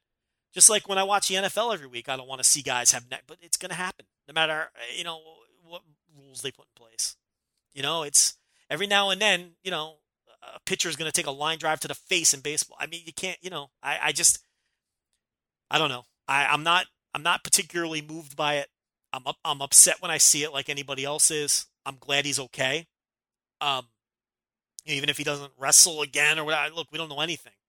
But he got on an airplane and went home, which is a great sign to me. Is what it is, man. I don't know. I have nothing else to say. Yeah, and I think one thing that's we always have to be careful about this too, and I see it so much, and it came up with this again and again. Like you're prefacing it by saying that you don't care if these guys drop each other on their heads and all that sort of stuff. We're not like Joe and I are not rooting, and anybody that has this sort of relative take or whatever, we're not rooting for a guy to die in the ring. We're not entertained by guys breaking their necks and getting hurt and all that sort of stuff. That doesn't entertain us. What entertains us is the great in-ring action, the stuff that we really enjoy, that sort of stuff. And sometimes accidents do happen, but accidents happen on body slams. Accidents happen on flat back bumps. The most dangerous move in wrestling is probably a flat back bump because, by the way, it's destroying people's brains. Point blank, every time that the wrestler dies and they go, well, she didn't take that many chair shots, or Chyna, I don't remember Chyna taking that many chair shots. Dummies, it's because she's landing on the back of her head 1,000 times a night, 1,000 times a day, and over and over and over. I mean, the most dangerous move in wrestling is a flat back bump. You know, the most dangerous, you know, some guys have lasted longer in wrestling by not taking that bump. Ric Flair, a DDP type, those sort of guys have lasted forever by doing that, you know, that sort of stuff. So, you know, when you talk about danger, I mean, God, a sleeper hold can be just as dangerous. I mean, things can be dangerous because sometimes things are dangerous, because pro wrestling is a dangerous sport in of itself. Things go wrong. A pile driver can break someone's neck, and you can have hundreds of years of pile drivers and there never being an issue whatsoever. You know what I mean? Like it's just, it's all that sort of stuff. A power bomb can paralyze somebody, and a power bomb can be just fine. A clothesline can you know, hurt somebody. A back body drop can kill a man. We saw it in the ring. A back body drop killed a guy, and then sometimes a back body drop can be nothing. I mean, there's so many different levels to that and layers to it. So to kind of blanketly go, oh my God, well, this is what's causing this and this, and I think more than anything, don't be a doctor. You know what I mean? Like, we get so many people. There was people, oh my God, Hiromu's neck's broken, he's paralyzed, he's never going to move again.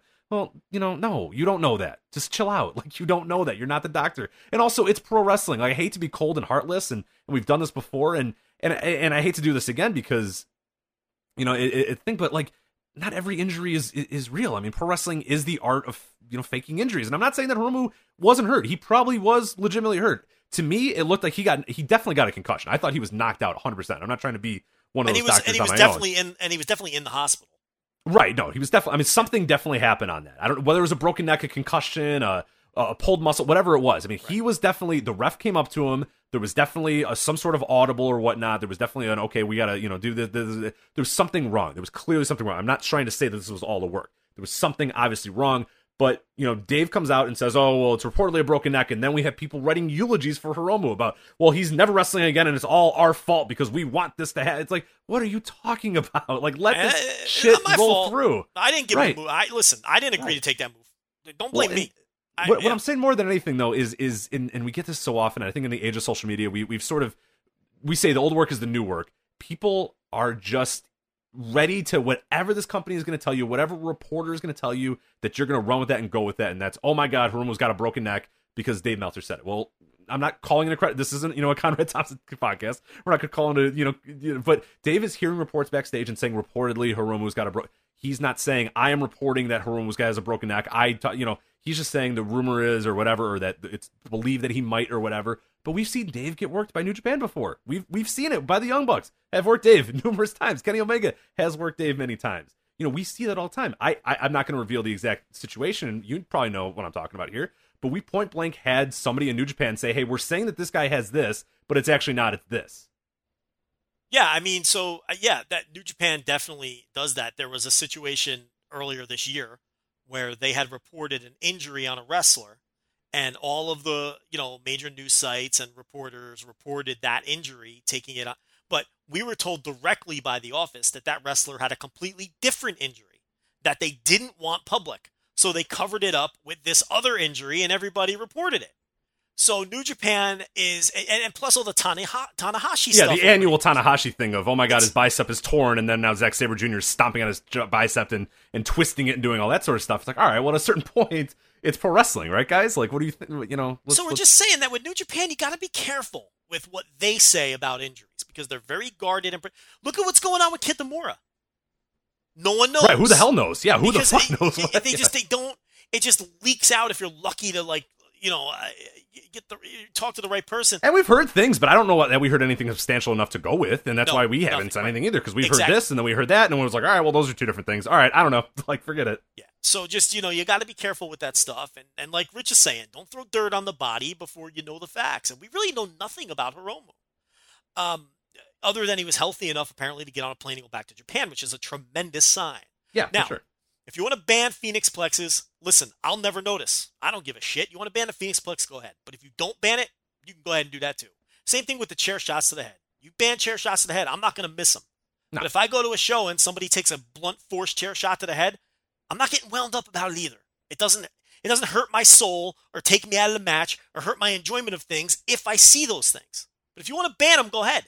See, that's the disclaimer Rich is trying to make. It's like, we don't want to see people get hurt. No, God, no. I mean, yeah, we don't go to shows and say, man, I hope this guy breaks his neck, or I hope they do something that breaks this guy's neck. But I mean, no, if we, you know, if that's what the wrestler decides that they want to, you know, that nobody intends to break their neck. You know what I mean? Everybody tries to be safe and everybody tries to get through things. But I'm not going to feel guilty that I enjoy a match where a guy maybe got hurt. Right, you know, exactly. I'm not going to feel guilty that I enjoyed this match. That I'm not going to feel guilty about enjoying wrestling because once a year someone has a serious injury. I can't operate like that. If I felt that strongly about it, I wouldn't watch anymore. It just doesn't wind me up the way it winds up or depresses other people. It just doesn't. And I don't know what that says about me. You can make your own judgment on what that says about me. But one thing is certain. I'm honest about it, about how I feel about it. And unfortunately, listen, I know we're going to see another wrestler die. Perro Aguayo Jr. died on a fluke head hitting the ropes. I mean, you can't, and we're going to continue seeing guys get seriously hurt and even unfortunately probably die. It's well, and that happened before Phoenix Plexus were a thing. That happened before people were doing Canadian destroyers and reverse Hurricane Ranas. You know what I mean? Like that. It's just the nature of the beast, for better or for worse. I mean, yeah, it sucks, and it's going to be awful, and it's going to be terrible when that happens. But it's not because somebody does a reverse Hurricane Rana or whatever. It's going to be because it's a dangerous thing. I mean, pro wrestling is dangerous. It's simulated fighting. And maybe it will be from one of those crazy moves, or maybe it'll be from someone, their head whipping into the ropes like Perro Aguayo. I don't, it's you never, who knows? I don't know. All right, so we'll move on here. All right. Yeah. More than anything, yeah, we hope to see him again. To me, if he's hopping on a plane and going home, it's probably not nearly as bad as some people were fearing, but we'll see. I'll move on now to Okada and Ospreay defeating Naito and Bushi. This was just a standard tag match, about 11 minutes or so. Broken Kaz Okada comes out with remixed music, no robe, he's carrying balloons, he's got trash pants on. What has happened to my man, the Rainmaker? What is going on with Broken Okada here? Yeah, this combination of wrestlers have had better tag team matches. On the last tour, Okada and Ospreay had great tag team matches against LIJ. This was just this was okay. This was nothing special, easily skippable. But Okada, no more robe, no more title. He doesn't know what to do with himself. He's wearing, shirtless, sleeveless t-shirts, cut off shirts. Like what has happened to Broken Okada, man? I like this. I like that they're, he's in a different headspace. Hasn't scored a pin. Someone had the date, like he hasn't scored a pin for a month and a half or something like that in a match. It's just, so... Ospreay got the pinfall here, I should say. He got the Stormbreaker or whatever on Bushi. So Okada didn't even get the pin here. Okada had nothing to do with the match. And this is actually interesting because it was very much, every time guys, it almost felt like a mixed tag match, like an old classic WWF mixed tag match, because it was like when Okada tagged in, Naito would tag in. When Ospreay tagged in, Bushi would tag in. Like, they almost didn't interact all that much outside of their weight classes or whatever, which again, like you said, they've had better ones, and this one was about 12 minutes or so. This don't go out of your way and watch this match. It was fine, but it wasn't anything to really blow your doors off.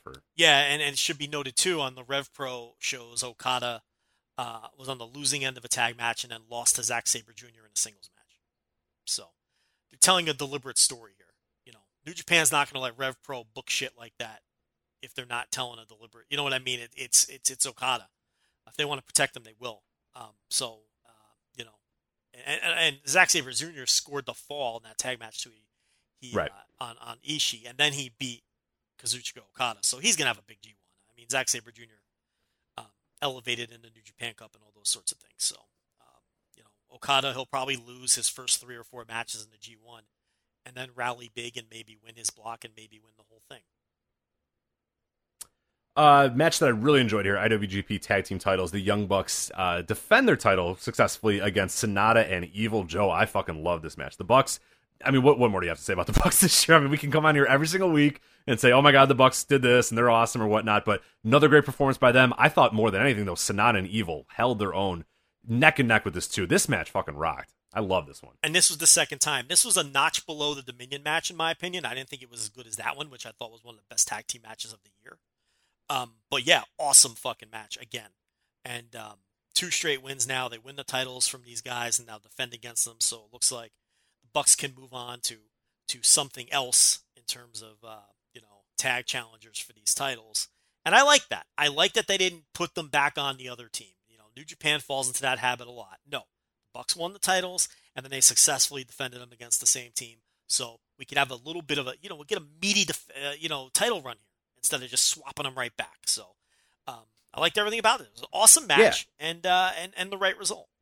Well-timed ref bumps, too. I'm not big on ref bumps, but I thought this one was perfectly well done, and it helped introduce a chair, which was kind of a big turning point in the match as well. But like, it was one of those perfectly well-placed ref bumps that didn't seem out of place, didn't seem totally nuts or whatever, but actually worked to enhance the match a lot, in my mind.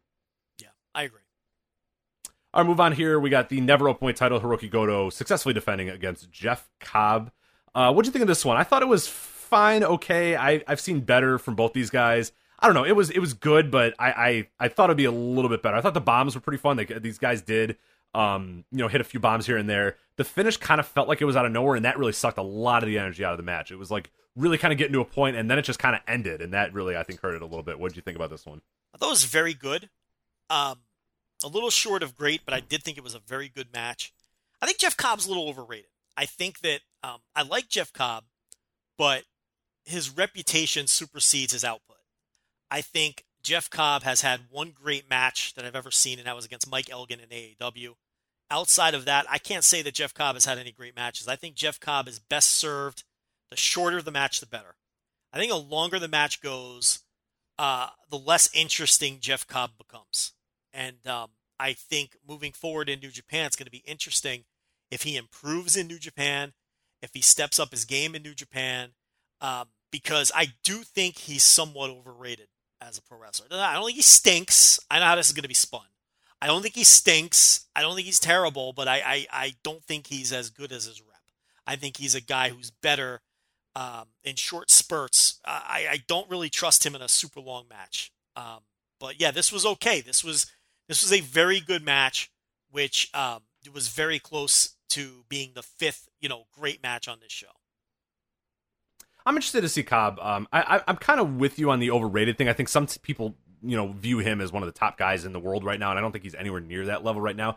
Though I enjoy the way he goes about matches. I enjoy his style. He's another guy, too, that live, I think you really get a better idea. He projects a lot better live than he does on TV. But I'm interested to see, and I think he is going to fit well if the U.S. expansion, which we know that they're obviously coming back, and we'll talk about that here in a bit. I think he's a great guy to have as a part of that expansion, and I think maybe with a little bit more familiarity, you will get better matches out of him. But yeah, I'm interested to see him sort of take that next step. He's good at having solid matches, but you're waiting now for that next level of, oh my God, he killed in that match, or he was the best part of that match, or he made that match awesome. And right now he's not quite at that level just yet. Yeah, no, I agree. I mean, I've seen Goto have better matches against like Punishment Martinez. Yeah, right. And I don't think Martinez has the rep that Cobb has. It sounds like I'm burying Cobb. I really like Cobb. I just think he's a little overrated. A little overrated. We'll quickly go through the last three matches. Nothing too huge on this one. You got Hangman Page and Marty Scurll defeating Hiroshi Tanahashi and Kushida. Interesting to see Hiroshi Tanahashi third from the bottom here. But again, G1's coming up, so don't sleep on him all the way because he'll probably have an incredible G1 and everybody will be like, oh yeah, Tanahashi's good. I forgot about that. Well, he took it easy. He took it easy in New Orleans too. Oh, for tag sure. matches. Yeah. So I mean, we've seen this movie before. Okay, I was a little surprised that the Bullet Club team won, but outside of that, I don't have a lot of strong thoughts about this. So. Yeah, I got really nothing on this one, so we'll move on to the next one. You got Ishii and Yano against Minoru Suzuki and Zack Sabre Jr. These guys had a pretty fun match about a few weeks ago. This was not it. This match kind of stunk. I hated this thing. They've been feuding for a long time. I don't understand. Ishii and Yano have, I got to look this up. They might have more wins as a tag team in New Japan without getting a title shot than yeah, what the hell? What's going on here? Suzuki and Sabre won the last time, when I complained that it should have been a Rev Pro tag title match. I mean, no reason it shouldn't have been, right? And this one, they get their win back, so these teams have split matches. But yeah, I mean, I don't have strong thoughts about it either. And then the opener, we had Bullet Club. It was King Haku, Tama Tonga, Tangaloa, Yujiro Takahashi, and Chase Owens against the Chaos team of Yoshihashi, Gato, Rocky Romero, Yo, and Sho. This was fun because Jim Ross said, well, there's a lot of men in this match, so I'm probably going to get some names wrong. So that was good. Way to kick off the show and let it go. It's like, already I'm going to tell you that I'm going to suck. And I'm not going to know who any of these guys are. Do your job. Right. Yeah, there's 10 guys in the ring. There's no way I'm going to be able to tell any of these guys apart. Do you think he knows Sho apart from Yo?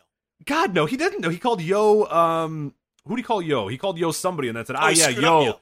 He said, "Yo, oh yeah, he's the one with the gold pants or whatever." Because obviously his note said, "Yo dash gold pants," because that was the best. Because he was like, "Oh yeah, I should know that. Yo has gold pants." Because I guarantee you, his sheet said, "Yo gold pants." But he still called him some. He didn't even call him Yoshihashi. I forgot who he called him. He called him maybe he called him Yoshihashi. I forget, or maybe he said something that wasn't in the match. Maybe he called him Bushi. Who the fuck knows? But either way, he got Yo wrong. Like within 2 minutes after saying, "Oh, it's gonna be tough to know who these. It's gonna be tough to tell these guys apart." Like, no, it's not.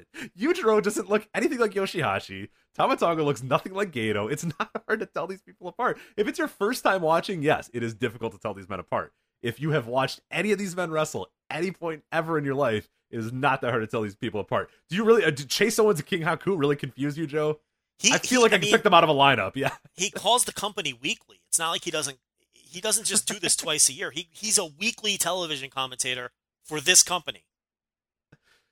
Oh god! But anyway, all right. Well, that's the G1 special, and next up is the G1 proper, and I know you want to plug the G1, whatever the hell we call it, the Pick'em. The Pick'em, yeah, the Pick'em. And you want to go over some numbers, right? So why don't you take it away? Yeah, let's have a little bit of fun here. So obviously the Pick'em, you got a few more days until the opening night. Opening night is the 14th. We're going to kind of talk about a little bit of that and some of the upcoming shows coming up before we record next. But yeah, you want to obviously get your Pick'em picks in before the 14th. You go to voicewrestling.com/G128 Pick'em is the way you're going to be able to do that. Free to enter. Some really cool prizes. Eggshells by Chris Charlton. We're giving away free copies of that, a hardcover and a paperback copy of that, and hopefully maybe another one as well. I think we're going to try to work out to get a digital copy for the third place as well. So people are walking away with an Eggshells book. Eggshells, if you don't know, is Chris Charlton, who did Lion's Pride a few years ago, the history of New Japan.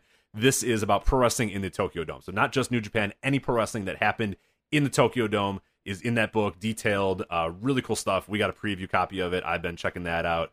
He's got some podcast companions as well that he's doing at postwrestling.com. Really good stuff with that as well. Chris is incredible. He's a friend of the site, does great work. So this book is awesome and well worth your money. If you don't win the prize, I would buy it anyway, and I would just buy it anyway. If you're doing that right now, just go ahead and buy it. We'll put a link in the show description. Then if you win a free copy, cool, then you got a free copy. But I would go out of your way and check this out because this is a book you're definitely going to want to read if you're a fan of Japanese pro wrestling, or if you're not, if you're trying to become a fan of Japanese pro wrestling. A great book to kind of detail the history of the Tokyo Dome and wrestling in the Tokyo Dome. So really good stuff there. So we're giving that away. voicewrestling.com/G128 Pick'em is how you're going to do that. You want to get your picks in before the 14th. Once that first show starts, the second that show starts, we are not accepting any more entries. So you can't enter after the first night. We've had some people that try to sneak in an entry after the first night. And surprisingly, Joe, every single one of those people always get the first night perfect. It's amazing how they're 5 for 5 on that first night when they put their pick up a day after or whatever. So don't do that because I'm not going to count it. I'm going to immediately delete it. But you want to get your picks in there. It's a fun little contest, free to do. But yeah, I think one of the fun things that we do every single year, and I'm going to have an article hopefully up tomorrow, or as most of you guys read this, it'll be up, or as most of you guys listen to this, you'll be able to read it hopefully that same day, talking about some of the numbers, kind of the fun with numbers, because one thing that's cool about this is we get, 400 plus people that join this G1 Pick'em. Right now, we're definitely eclipsing, this is definitely going to be the biggest one yet. I don't know if we're going to get to 500, but we have a lot of people in there. Every day I check, every time I check, there's like 3 or 4 more people getting in there, so it'd be really cool if we do get to 500. But as it stands right now, we're well over 400 people that have entered in, given us their picks. And what's fun is to kind of look at some of the trends, look at some of the things that are sort of happening, what people are picking, what sort of matches, what guys that are emerging, upsets that are emerging, different things like that. So what we're going to do, I think, really quickly is go over some of the shows that are coming up pretty recently, and then what people are picking, and sort of see how we think about that. And then we're going to go to the big things, the G1 main event, the G1, champion, the A block champion, the B block champion, the overall G1 winner, and talk about what we think, because it'd be excruciating if we went like match by match, and you don't give a shit what I think, who I think is going to win, but I think you're going to care who we think is going to win the entire thing. So we're going to do that here in a sec, but just going to give you an idea. So obviously, as I said, it kicks off July 14th, the G1 A block. So this is the first night for the A block. Pretty interesting matches here. We got Togi Makabe and Yoshihashi, Bad Luck Fale, Hangman Page, Michael Elgin, Evil, Hiroshi Tanahashi versus Minoru Suzuki. And then your presumed main event is Okada versus Jay White. So kind of interesting to see the what people are selecting right now and kind of the favorites that are emerging. For that first match, Makabe Yoshihashi, Makabe 66.8% of people think Makabe is going to win over Yoshihashi. I would tend to agree with that. I think Makabe probably will win that one. Bad Luck Fale, Hangman Page, 70% of people have Bad Luck Fale in there. I probably agree with them too. I think that's a pretty good pick. A block, this is an interesting one. I'm not quite sure, and I'm kind of curious on your thoughts. Michael Elgin versus Evil. 69% of people think Evil is going to win. Michael Elgin's been a little hit or miss in New Japan lately. Do you think that should be as high as it is? Evil 69% over Michael Elgin, or do you think there's a chance Elgin walks away? No, and the first night is always the hardest to predict too. So they always throw a bunch of curveballs at you and those sorts of things. It should be closer to 50-50 for sure. Yeah. This one's actually interesting, speaking of closer to 50-50. Tanahashi and Minoru Suzuki. So you have Hiroshi Tanahashi has emerged as the favorite right now at 57.1% of people thinking he's going to win. 40.1 for Minoru Suzuki, and 2.7 call a draw on the night one. I always love the amount of draws that are picked. I looked it up. I think there's been 5 draws since like 2012 in this tournament, like total, and they're always like big time matches and big time main event matches or whatever. They're always like involving Kenny Omega or whatnot, but people love their fucking draws, man. Thoughts on this match coming to a draw? Tanahashi, Minoru Suzuki, night one. They're not having a fucking draw. People love them. People pick the draws, man. They're not having a fucking draw. It's not happening. No shot. You're crushing dreams. There's one guy, I think I'd have to look him up. I don't want to shame him publicly. We have time to shame people publicly here in a bit, but I was one guy, I think he called like 4 or 5 draws. I wanted to tell him, like, man, like, look at there's been 5 draws in the last like decade. Like, I don't think they're gonna have 5 draws in this tournament, but people do them because they're easy to kind of, because people kind of work themselves backwards, and I do this too. We have the cheat sheet that's available when you go to voicewrestling.com/G128 pick'em. That lets you sort of see the scoring as you're picking matches. And that's how I kind of do too, because then it's like, shit, like I don't want Bad Luck Fale to have 12 points. That seems like too much for him. And then like you look back and you're like, well, I don't want him to lose, so I'll do a draw. That's a nice, easy way to get, because you basically want those numbers to kind of match with what you think they're going to be at the end, and the guys kind of fit in their hierarchy or whatever. Sure. So people do the draws, but it's like probably not going to draw. Like if you're going to pick a draw, really think about it, because it's probably not going to happen. But pretty fun there. But now, this is kind of interesting. I think we kind of influenced this, so I hope it doesn't blow up on everybody. But I don't know if that we influenced. They kind of influenced this one. But for the main event, Okada, Jay White. Jay White, 73.5% of people say Jay White is winning that first night, 25.3. With Okada, 1.2 is the draw. We're not going to bury the draw people again. But Jay White, 73.5. Are you surprised by it being that high, or do you think it almost should be higher? Because I tend to think it's a shoo-in. You tend to think it's a shoo-in. I think everybody that's following the product seems to think that it's going to be a shoo-in. But yeah, I was kind of surprised that as many people went with that as their first pick. I think people are catching on that they like to give you the big shocking upset night one. And this is just a, blaring neon sign for the big, night one upset. It's just the perfect scenario for it. So I'm not surprised at all that Jay White's the heavy favorite based on our sample here. All right, July 15th, you got Tomohiro Ishii, Toru Yano, Juice Robinson, Tama Tonga, Hiroki Goto, Sonata, Kota Ibushi, Zack Sabre Jr., and then Naito versus Omega. That's a hell of a show right there, man. Jesus Christ. Incredible show. God damn. That's like the first 2 nights. Like, I'm already exhausted just saying that one. That night alone, July 15th, is exhausting. So, some of the favorites really quickly here. Ishii, 70.6 over Toru Yano. That makes all the sense. Then again, Toru's tough to call because he can, as we said, he can win or lose almost any match. Doesn't matter. So, he could beat who the hell knows with Toru Yano.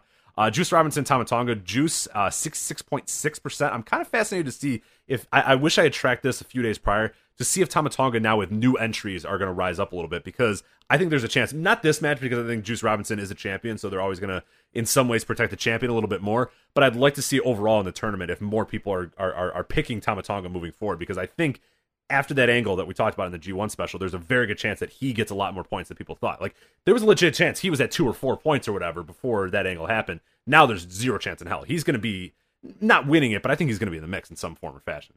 Tama Tonga's points are going to jump. There's no question. I think people who filled it out before the angle should fill out another one. No, they're not allowed to, Joe. his points are going to... I don't know the fucking say rules. That. What do I know? They can make a new email and a new... no, don't do that. No, don't listen to Joe. Joe's wrong. His points are undoubtedly going to jump, though. The one thing, though, you mentioned Juice Robinson's a champion. I think my bit of advice to people would be, don't get wrapped up on the idea that every time a champion loses, that it's setting up a title challenge. I think people right. I just more mean that he's not gonna lose every single match. I mean, they gave him a title, so he's probably not gonna go over. That's what I'm saying. I'm not saying that he's setting up future title matches. I'm saying look for him to win a few more matches than. I know what you're saying. Yeah, no, absolutely, I agree with you. But what I'm saying too is a lot of people get wrapped up in, well, if they lose, that means this person has to get a title shot. Right, I don't think they're going to give this person a title. That's not any kind of law or rule or anything else. You can lose matches as a champion, and sometimes it sets up a title shot. I mean, selectively. Here's the rule of thumb for that. The bigger the G1 show, meaning one of the first 2 nights or when they go to a major building or one of the final few nights, the more of a chance there is that a champion losing sets up a title shot. When it happens in a village show somewhere in the middle of the tour that nobody's watching, that might not necessarily set up a title shot when Toru Yano rolls up Hiroki Goto. Okay? That doesn't mean... Right. Yeah, he's not obligated now to face Toru Yano in the future. That's right. It's usually on the higher profile shows where they set up those sorts of things. So I wouldn't get bogged down in that if you're trying to predict it. Don't get bogged down in the idea of, well, I don't think Tama Tonga would get a U.S. title shot, so I'm going to have... No, it doesn't necessarily mean that he's going to get one. Right. What are the other... Where I scroll down? Okay, yeah. Oh, sorry, yeah. Hiroki Goto, Sonata. 55.5% have Sonata win in that one. And that's a good example as well. Just because Sonata wins does not mean he's going to get one. He might. This is a potential one. Oda City, Sure. Gym, that's a pretty big one. So that might be a pretty interesting one. So I could see Sonata maybe even being a little bit more of a heavy favorite because that seems like a pretty fun match in the future as well. Goto versus Sonata. But Sonata just barely above as a favorite right now. This one was pretty close. Kota Ibushi and Zack Sabre Jr. Kota Ibushi 55.8%. Zack Sabre Jr. 42.5%. Also 1.7%. I think he's going to draw as well. So, yeah. And then your main event here, Naito against Omega. I was kind of interested to see this. Naito, 62.3% have Naito winning, 29.9% have Omega winning, and then a huge mark, 7.7% think that they might have a draw here on night 2. Pick a side. Please. Not having a draw. You're so upset by this. I love it. Again, yeah, the first night of the block is where you're going to see usually a big upset. So could the champion lose? Yeah, absolutely. I could see that for sure. So I could see why Naito's the favorite there. Yeah, and I'd probably go with that as well. I haven't made my final picks yet, but I could definitely see Naito, me ending up with Naito there. July 16th, I got Yoshihashi and Evils emerging as a pretty big favorite at 86.8%. Michael Elgin, 57.9% over Hangman Page. Okada, 64.5% versus Bad Luck Fale. Let's talk about that one real quick because I think that's another one, at least in my mind. I'm all in on Bad Luck Fale winning that match. I have Okada going 0-2 for sure in this, and Bad Luck Fale is the perfect guy to beat Okada. We've seen it before. Fale is a guy like Toru Yano. He's a monster. He can beat anybody and lose to anybody. This screams Okada 0-2, right? I think Okada's losing at least the first 2. What if Okada goes over? I'm betting that. I'm actually going to guess that now. It's my new pick. Okada just goes over. He just ends the tournament, no wins. He just doesn't win ever. That'd be something else. That'd be a pretty awesome story. If you're gonna lose like historically, lose like just he's completely lost. Like he just has no idea what's going on anymore. He's like, I would actually enjoy that. I'm not gonna pick it because that's ridiculous and I would never do that. But I kind of like that story. I'm kind of I don't know. That'd be how many balloons would he come out with if he lost every? Oh, okay, whatever. Togi Makabe, Minoru Suzuki, 86.3% have Minoru Suzuki. Togi Makabe is having a rough tournament here, I think, and people have really bet against Togi Makabe a lot. I mean, there is almost nobody betting him for almost any of his matches. So it's except kind of one guy. See that. Yeah, except for that one. Well, we're gonna get to him in a sec because there's one guy who's all in on Togi Makabe who may be Togi Makabe. We're gonna shame this man in a second. Hiroshi Tanahashi versus Jay White. Jay White at a 60.8% favorite, and I think that's pretty rational as well. I think Jay White's definitely 2-0, and I think wins over Okada and Tanahashi seem pretty likely. I mean, that's a great way to elevate a guy pretty immediately. I think that, especially since he lost to Tanahashi the first time, I think you're onto something. I think this is classic Gedo booking on 2 very high-profile shows early in the tour to have Jay White beat Okada and Tanahashi to make a statement for Jay White. I think that's very likely, and it could very well happen, yeah. All right, so move on to July 19th. This will be the Thursday. This last one we'll do, and then, of course, we'll pick this back up because we'll be recording the flagship, hopefully, around that time. This is for the B block here. You got Sonata, 64.1% over Tama Tonga. That's, again, one that I think is probably going to move a little bit now that Tama Tonga has been involved in it. Because now it's very... I mean, I would be with everybody on Sonata winning, but I think now there's a little bit more chance that Tama Tonga takes up that win. Toru Yano, Zack Sabre Jr., 83.5% have Zack Sabre Jr. Juice Robinson, Kota Ibushi, 85.3% on Kota Ibushi. Tomohiro Ishii, Naito, 74.8% have Naito with that. And then your main event, Goto versus Kenny Omega, 93.2% with Kenny Omega. Anything surprise you about any of those numbers? No, I think Omega will probably lose to Naito, and so he'll beat Goto. So I could see what people are thinking there. Those all line up for me in terms of the proper favorites. All right, and now some fun stuff here. This is pretty interesting to see the block favorites, people that think are going to win, people that are going to run up, the eventual champions. Just real quick, we always kind of like doing this, kind of see where people are at. As far as the A block, the emerging favorites, Okada at 72.6% among our 400-plus participants. Jay White, 12.4%, so a lot of people on board with you in terms of the Jay White. Tanahashi at 8.8%. Minoru Suzuki at 3.2%, and then Evil at 1.7% of people. And, Joe, as you sort of alluded to a little bit, there is one person who we assume is Togi Makabe that has Togi Makabe winning the A block. So, Joe, I ask you, should we shame them on the air, that person? I say we name the person who thinks Togi Makabe. Okay, let me see if I can find him here. Let's go. A block now, winner. while you're looking for that, I will say sometimes one of the block winners does come out of left field, because as we've talked about a million times, that G1 final show, Budokan Hall this year, not Sumo Hall, bigger building, but regardless, the G1 final show always sells out in advance, so it doesn't really matter who you put in the final. So you can have, obviously your winner is going to be a big star, but they can beat a lesser star coming out of the other block. Well, like we saw with Hiroki Goto a few years ago, when Kenny Omega beat Hiroki Goto in the final. Doesn't matter, show's sold out anyway, big show, big stakes. Togi Makabe, though, coming out of a block with Okada and Jay White and Tanahashi and Suzuki, not forget it, no shot. All right, so he has Togi Makabe versus Kota Ibushi as your G1 final, which I'm all, you know what, I'm on board for it. I'm on board for the Togi Makabe redemption story. This man is Niv Aliyev. I'm sorry, I don't know how to pronounce your name. I looked at his Twitter account. He has 9 tweets, and he's following 3 people, and it's a lot to count. This could be a Russian bot. I'm not quite sure, but he has Togi Makabe and Kota Ibushi as your G1 main event, and I'm kind of all in for that. I enjoy that. So good luck to him. I mean, hey, you know what? Everybody else is picking one way. He's picking his other way. And if Togi Makabe goes to the fucking G1 main event, this man's coming home with a hard copy of Eggshell. Listen, so more power to him. This is a guy that takes a 12 seed to go to the Final Four. Right, exactly. And then if they you know what? he wins. If it blows up, money. No one's going to talk to me. If it blows up, I'm going to say, yeah, whatever. Yeah, I thought Harvard was going to win. They didn't win. But man, if Harvard goes to the Final Four, this ass is walking into that store saying, I told you Harvard was going to win. And this guy is waiting for the Togi Makabe redemption story. Because right now, if Togi Makabe loses, he's going to go, you know what, I just thought, let's change it up a little bit. But man, if Togi goes far, he is going to be telling everybody, he's going to be at the top of the leaderboards, bragging about how he told you, he said that Togi Makabe was going to win this G1. So I like it. It's bold, Niv. I like it. He's gonna unlock that account. Yeah. Yeah, those followers.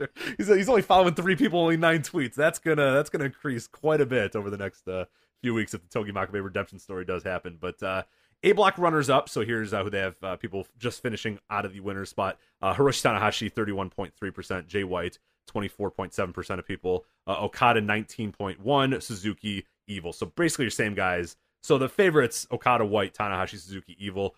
Joe, where do you stand on the A block? I know you've kind of alluded to Jay White. If you had to pick, gun to your head, are you going with the Jay White winning this block? Well, the gun's to your head, Joe. No, gun to my head, I'm picking Okada. Gun to my head, I'm picking Okada to win the whole tournament. But I do think Jay White, like I said earlier, has a legit shot to make serious noise. I think he could win a block. And it wouldn't totally stun me if he won the whole tournament. I'd be surprised, but I wouldn't be completely stunned. But I think he certainly could win the block, especially with the way the final night lines up. But it'd be foolish not to I've started to buy in. I'm if you're like a betting man, Okada's probably the best way. But I've sort of built up a little bit in my head where initially I was like all on board with the Okada redemption. It made all the sense in the world that Okada won. That I'm starting to look at it a little bit more, and I'm looking at the A block and sort of doing the matchups in my head. You alluded to this many, many weeks ago, but like it's not out of the realm possibility that Jay White wins this block. Like, and it wouldn't be crazy either. It's not like he has to go over a bunch of hurdles. Like the B block, there are hurdles. The B block would be pretty interesting to see if Jay White won that one. But this one, man, you got to beat an Okada who's struggling, and a Tanahashi who Jay White is probably going to beat earlier in the tournament, and Jay White who arguably is his arrow's pointed up while Tanahashi's kind of in the middle or pointing down. And then I don't know, Suzuki, Evil. I mean, are the other guys that people have winning? I mean, I don't think it's nuts to have Jay White. I'm surprised there's not more people that actually pick Jay White other than the 12.7. So I don't know if I fully convinced myself of it, but like to me, I think it's a 2-horse race. I think it's Okada or White. And the more as we're getting a little bit closer, as the days are getting closer, and after that G1 special, him losing the title in particular makes me think, man, he's opening up. Like there's no reason for him to lose that title unless he's opening up in some way. So I don't know. I don't know if I'm going to do it, but you're not nuts. You're not nuts by picking Jay White there. I mean, he's definitely in the mix for sure. B block, you have a few big kind of favorites, but I think 4 guys that are sort of emerging. Kota Ibushi right now is the heavy favorite at 64.3% of people having him. Naito at 23.2, Zack Sabre Jr. at 8.1, and Kenny Omega to win the B block as the champion, only 2.7 as well. Just a few other ones before we get over those. 3 people have Ishii winning the block, 2 have Juice Robinson, and 1 Tama Tonga, which, now that I think about it, might not be totally crazy, like kind of crazy. I probably not winning the block, but you know what? Not that nuts. I don't know if that person submitted it before the G1 special or after, but that's not that nuts anymore. Well, I mean, I think the tournament winner is coming out of the other block. So, I mean, I could see, look, they never book Ishii well in this thing, but he's the perfect guy to put in as somebody's final opponent if he's just there to lose. Because it'll be a great match, because he always delivers a great match. He always delivers a match that fans get behind. And he's a great guy to beat. Tama Tonga, yeah, it's not insane, especially if that block is going to lose. I mean, it would have been insane to say before the angle. Now it's just crazy, but it's not insane. Right. I think that's a great way to put it. Yeah. But I mean, yeah, I'm a little surprised that Ibushi is the runner. I think Zack Sabre Jr. has a better shot to win the block than Ibushi. Because I think that they're behind Zack Sabre Jr., and I think he's a contract guy, and he's clearly someone who they're going to get behind strong. Whereas Ibushi is just, floating in, and who knows if he'll be around. And you know the issue. Ibushi is like the new Shibata in a lot of ways. Yeah, well, Kota used to be the old Kota. I mean, everybody would pick Kota. I mean, we used to laugh about that. We'd be Shibata and Ibushi. We would come on the show every time we did the pick'em and say, what is with you people? Shibata's not winning, and Ibushi's not winning. And I come to these again, and I look up, and I'm like, this is probably the most logical year for Ibushi to have a good run. But still, I just don't, until he commits in what, this company is all about commitments. We've seen that time and time again. They very rarely will just let a guy emerge if they haven't put pen to paper. You know what I mean? Especially after the WWE, after they kind of rated their roster, they don't usually get behind guys that aren't, pen to paper New Japan guys. And especially as floaty as Kota Ibushi is, you have him book, and in a perfect world, Kota Ibushi would win the block and go on and do the Wrestle Kingdom. But you don't fucking know if he's just going to go wrestle dummies. If he just gets bored and decides, I'm going to go on a cruise ship and wrestle dummies. Because that's not out of the realm of possibility. Kota Ibushi would just get bored and go do something. Because he's done that before. They're seeing Ibushi matched up with Omega on the final night of the block and figuring that Ibushi wins that to spoil Omega. Because Omega's not winning the block. There's no point. So that's why. Because they figure, all right, well, if he's beating Omega to knock out, because they're not going to knock out Omega before the last night. So you figure Omega has to get knocked out on the last night, and in order for that to happen, he has to lose. So and his opponent is Ibushi. So I could see where people are coming from picking Ibushi, because he's going to beat Omega on the final night of that block, which is going to be pretty insane in Budokan Hall. Ibushi versus Omega, it's going to be great. But I mean, I don't think they would put Naito in the final unless he's winning. I don't think they're putting Tetsuya Naito in the G1 final to lose. Which is why I think Zack Sabre Jr. has a realistic chance to come out of the block, because I do think the block winner is coming out of the other side. So, I would say either Ibushi or Zack Sabre Jr. Would be my pick to win the block. But I could totally see the mindset of why people are picking Ibushi.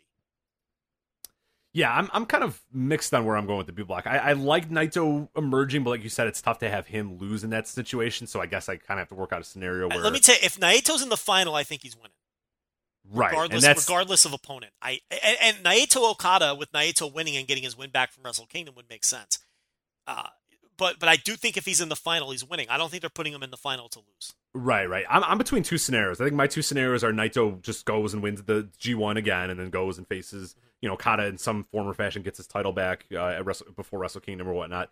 Or my other story is that Okada then wins this G1, and the thing that I think is potentially going to happen, and probably what I'm going to end up picking with this thing, is that some way Naito beats Omega before Wrestle Kingdom, and then it's Naito defending the title against Okada at Wrestle Kingdom. But that's me under the assumption that it's going to be Okada and Naito at this year's Wrestle Kingdom, and that might be a story that they're holding up for the next year. So it's weird, and that's the fun part about this G1 is like we can kind of come in, because that's when you're doing your picks, you sort of work from Wrestle Kingdom back and say, okay, what's the main event of Wrestle Kingdom? What's the match? Who's the champion? And now who's going to win the G1 because of that?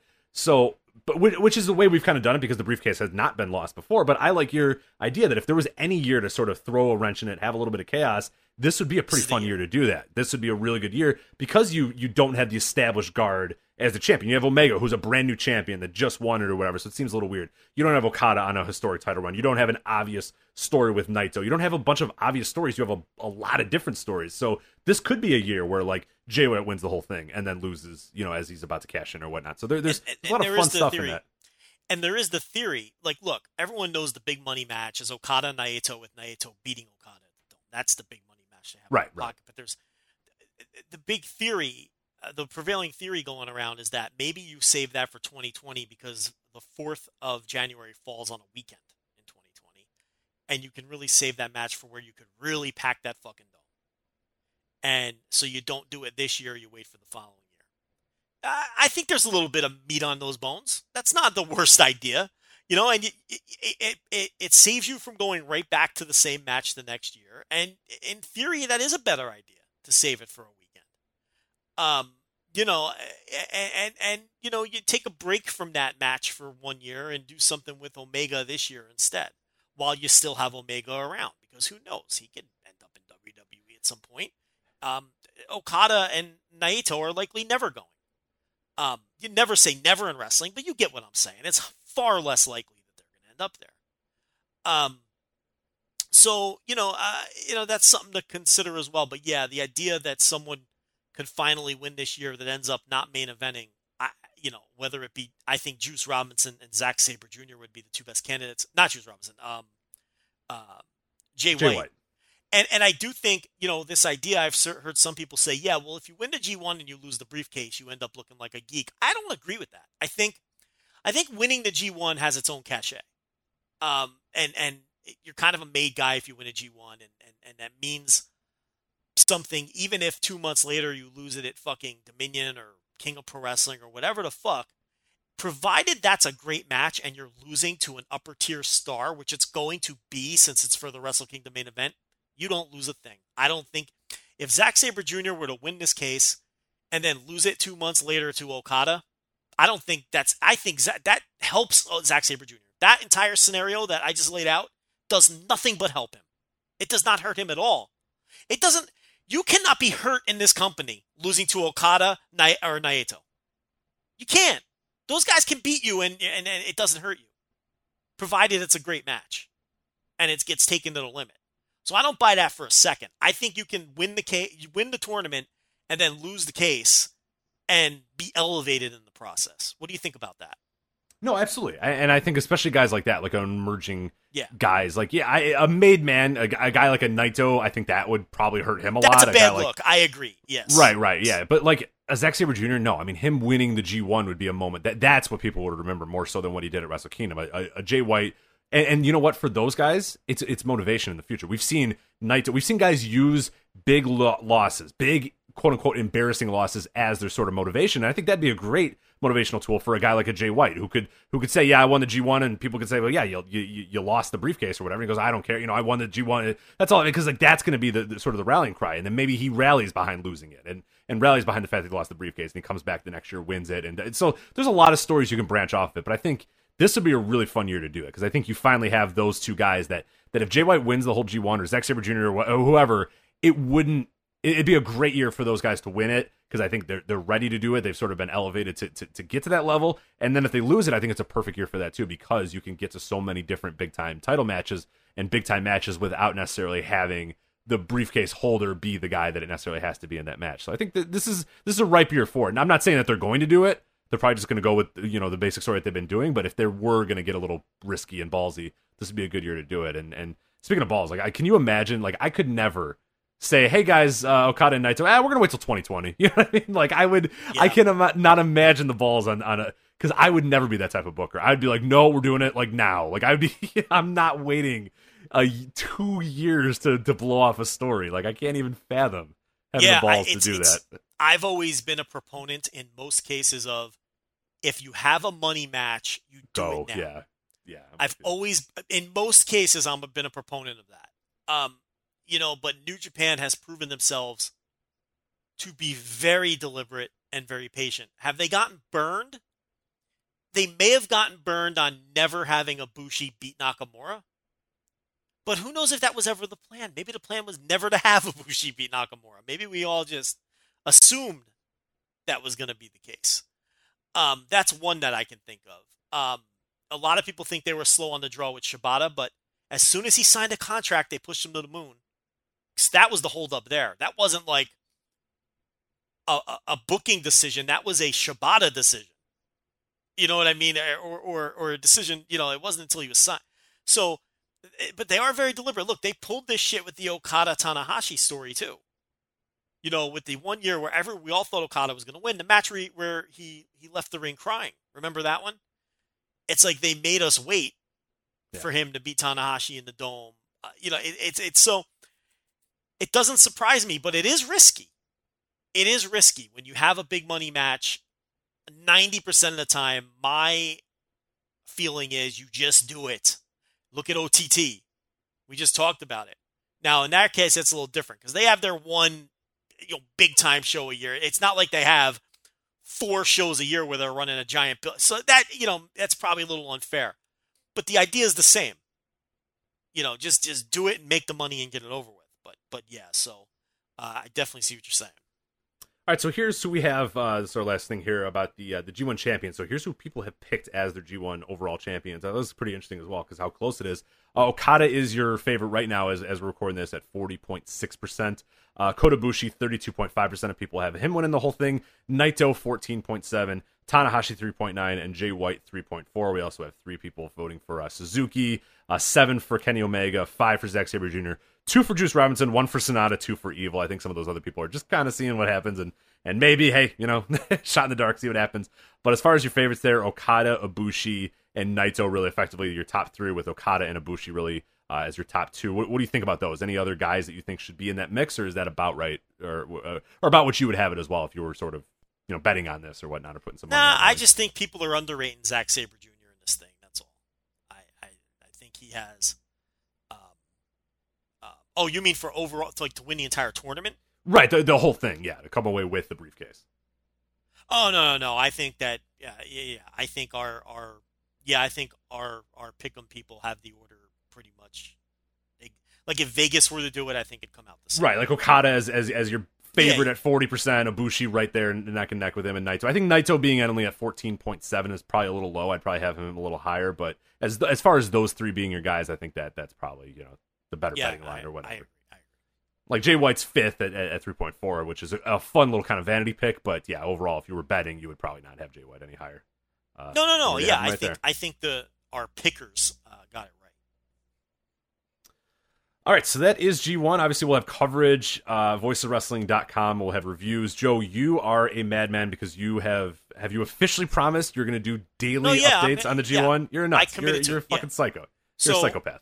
No, I'm not a psychopath. Other sites do it. There's no reason we can't do it. I'm going to find a way to get it done. The only question is whether... So anyway, I'm going to do audio reviews on the subscription side of every night of the G1, the day of the show. So, the G1 matches only, obviously. So, I've committed to that. It'll be on the $5 level. So, subscribe now. I'm going to do every night. The only question is whether I'm going to put the television reviews, which I've been doing on Mondays and Thursdays, on hiatus, or if I'm going to be a true fucking madman and try to get those done too. It's not so much recording the audio that's the issue, because that's only watching. Yeah, it's watching it, because recording the audio is an hour. I can go hide, in my office and do an hour of audio every day. That's not the difficult part. Is watching all the G1 shows, keeping up with the G1 shows, and watching all of the 6 TV shows that I've been watching to do the TV reviews. And, because those days where it's all the same day, it's so I haven't decided yet. So for the people who are listening to the TV reviews, and there's a lot of people who seem to enjoy those, I don't know if I'm going to put them on hiatus or I'm going to cram them all into one day instead of doing them twice a week, move some of them to the flagship. I don't know yet, but what I do know is every night of the G1 will be accompanied by audio on the subscription side. Maybe Rich will join me for 1 or 2. Who knows? Maybe some special guests will join me for one. Might not just be Joe Lanza every time, but every single G1 show is going to be covered for our subscribers on the subscription side day of the show. So that's good stuff. So patreon.com/voices of wrestling or voicesofwrestling.com/Patreon, whichever one you want to do. I could, tier for those. I could drag you out of bed for some of these weekend Oh, ones. for sure. Bang out some absolutely, audio on a fucking Sunday morning, right? Yeah, I'm up anyway. Yeah, You could skip church, right, Rich? Oh, right. Yes, of course. I'll have to see. I'll skip church for that 1 week, Joe, but then I can't do it multiple weeks in a row, though. They'll start talking about me at the church. Yeah, your pastor. Church your that I pastor go to. Yes, right. Yes, that's what they call them, a pastor. He would be very upset at me. He and or she, the pastor that I have. Anyway, yes, so that's patreon.com/voice of wrestling. Yeah, I'd love to join you on there. That'd be pretty fun. And yeah, it's an ambitious thing. There are other sites that do it. It's but you know, if you're just watching the G1 matches, it is a lot easier. It's a grind. I mean, it's going to be a grind, absolutely, but I think it's going to be awesome content as well. So I can't wait to see what you do with that. So patreon.com/voice of wrestling, voiceofwrestling.com/Patreon. And we should say as well, while we're speaking about the Patreon, coming up this weekend, Joe and Rich Recommend Matches to Each Other is coming back. One of our most well-received shows that we had ever done on the Patreon, the $5 tier, was Joe and Rich Recommend Matches to Each Other. It is, as the name implies, Joe recommends a match, I recommend a match, and we watch them, and we talk about them. Really fun stuff. We dig into the history, we dig into the match, we have some laughs, we do some really cool stuff, really good. You know, however we want to sort of approach these matches, we don't really talk about it before. We basically give each other these matches and then not really give people a reason why we gave them that match, and then we sort of reveal that later, talk about some of the background of it. Really fun stuff, and our first one was super well received, and we've been itching to do another one. So Joe and Rich Recommend Matches to Each Other, coming back this weekend. We're hoping to record it on Friday, so we'll hopefully have it up Saturday at the absolute latest. But yeah, patreon.com/voice wrestling for that. But you can get involved at this time and on the Joe and Rich Recommend Matches to Each Other. So here's what we're going to do, and we talked about it a little bit, that we had sort of rumblings that we were going to do this for the Joe and Rich Recommend Matches. So I'm going to pick a match, Joe is going to pick a match, and then we were also going to have a third match that you, our Twitter followers, our Patreon subscribers, that you guys are going to be able to pick. We have elicited a bunch of matches from our forums, voicewrestling.com/forums, as well as Patreon, collected a big list, and these are the 4 entries that came in, the first 4 entries that came in from that thread and from, you know, from the Patreon thread and from the forum thread. So what we're going to do is put a Twitter poll up with these 4. So these 4 matches will be eligible to be our third one. You will vote on it. You will do whatever you need to do to vote to let us know the match that you want us to review. So I will have my pick, Joe will have my pick, and then our third pick, I don't know if we have a good name for it either, the third option, the wild card match, or whatever the hell it's going to be. These 4 matches, Joe, do you have the 4 matches ready that are going to be eligible on the Twitter poll that will be up by the time you guys listen to this show? Yeah, so... At Voices Wrestling on Twitter, I should say. At Voices Wrestling on Twitter. Yep. Match number 1 is the King of the Road match from WCW Uncensored, 1995. This was between, Dustin Rhodes and Barry Darsow, I believe? Yes. Very, That's option 1. Match number 2, Vader versus Ken Shamrock from WWF In Your House, Cold Day in Hell. Okay. Option number 3, Nick Mondo versus Zandig from Tournament of Death 2. Now, Rich, if you react to these matches, you might influence the voting. That's true, yes. Oh, good. Mondo versus Zandig. I cannot wait. I hope that one wins. And option number 4, Veda Scott versus Martina from WXW Shotgun number 348. So, those are your 4 options. The Twitter poll will go up.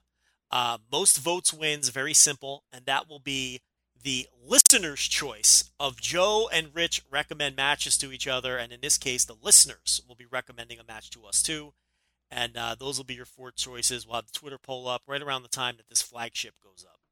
So, and you'll have about 24 hours to vote, and that'll take us right up to the time where we're recording the show. So, we will be doing one of those 4. There is a thread on our forum. You can put your match nominations in that thread. We're just going straight down the list. Whenever we do these shows, we're just going to take the next 4 from the thread in order. So any match that gets recommended in good faith, don't come in there being a goofball, okay? But any match that gets recommended in good faith will eventually make a poll at minimum. Doesn't mean it's going to win a poll and get reviewed, but it will make a poll at minimum. So there you go. Those are the 4 choices for this time around. Though. Me and Rich love doing this show, so yeah, it's one of my favorite shows to do, and it's something that we used to do a lot on the actual Flagship. Ran out of time, too much other shit happens. The wrestling world's nuts now, so now we have to do it sort of as a special Patreon. But something that we really, really enjoy, and people that listened to the first show loved it, absolutely loved it. We went like 3 hours and some ungodly amount of time talking about these. So yeah, we really dig into these, dig into the history, dig into the matches. Really, really, yeah, one of the favorite things that we do on this entire website. So yeah, really excited about that. And I should mention as well, if you're going to be in that thread and recommending matches, try to keep it to just one match at a time. There's some people that gave us like 6 matches at once. I'm like, all right, chill out a little. You get one match at one time. If you do 6, we're probably just going to pick one from that 6 to add to the poll, because we're not going to let you just monopolize. You're hogging the thread. Right, don't do that. Stop. Don't be that person. But anyway, Joe, it's time for us to give our picks as well, a little bit of a preview for people that what they can expect on patreon.com/voice of wrestling when Joe and Rich recommend matches to each other comes up. Joe, what is your pick for us to watch? Okay, so Rich, you will be watching from August 13th, 1988, from the LA Sports Arena, Barry Horowitz versus Blue Angel. Blue Angel, of course, is the Owen Hart. Before he was even known as the Blue Blazer, he had a short run as Blue Angel before they tweaked the gimmick. This match is an underground classic among tape traders and tape watchers.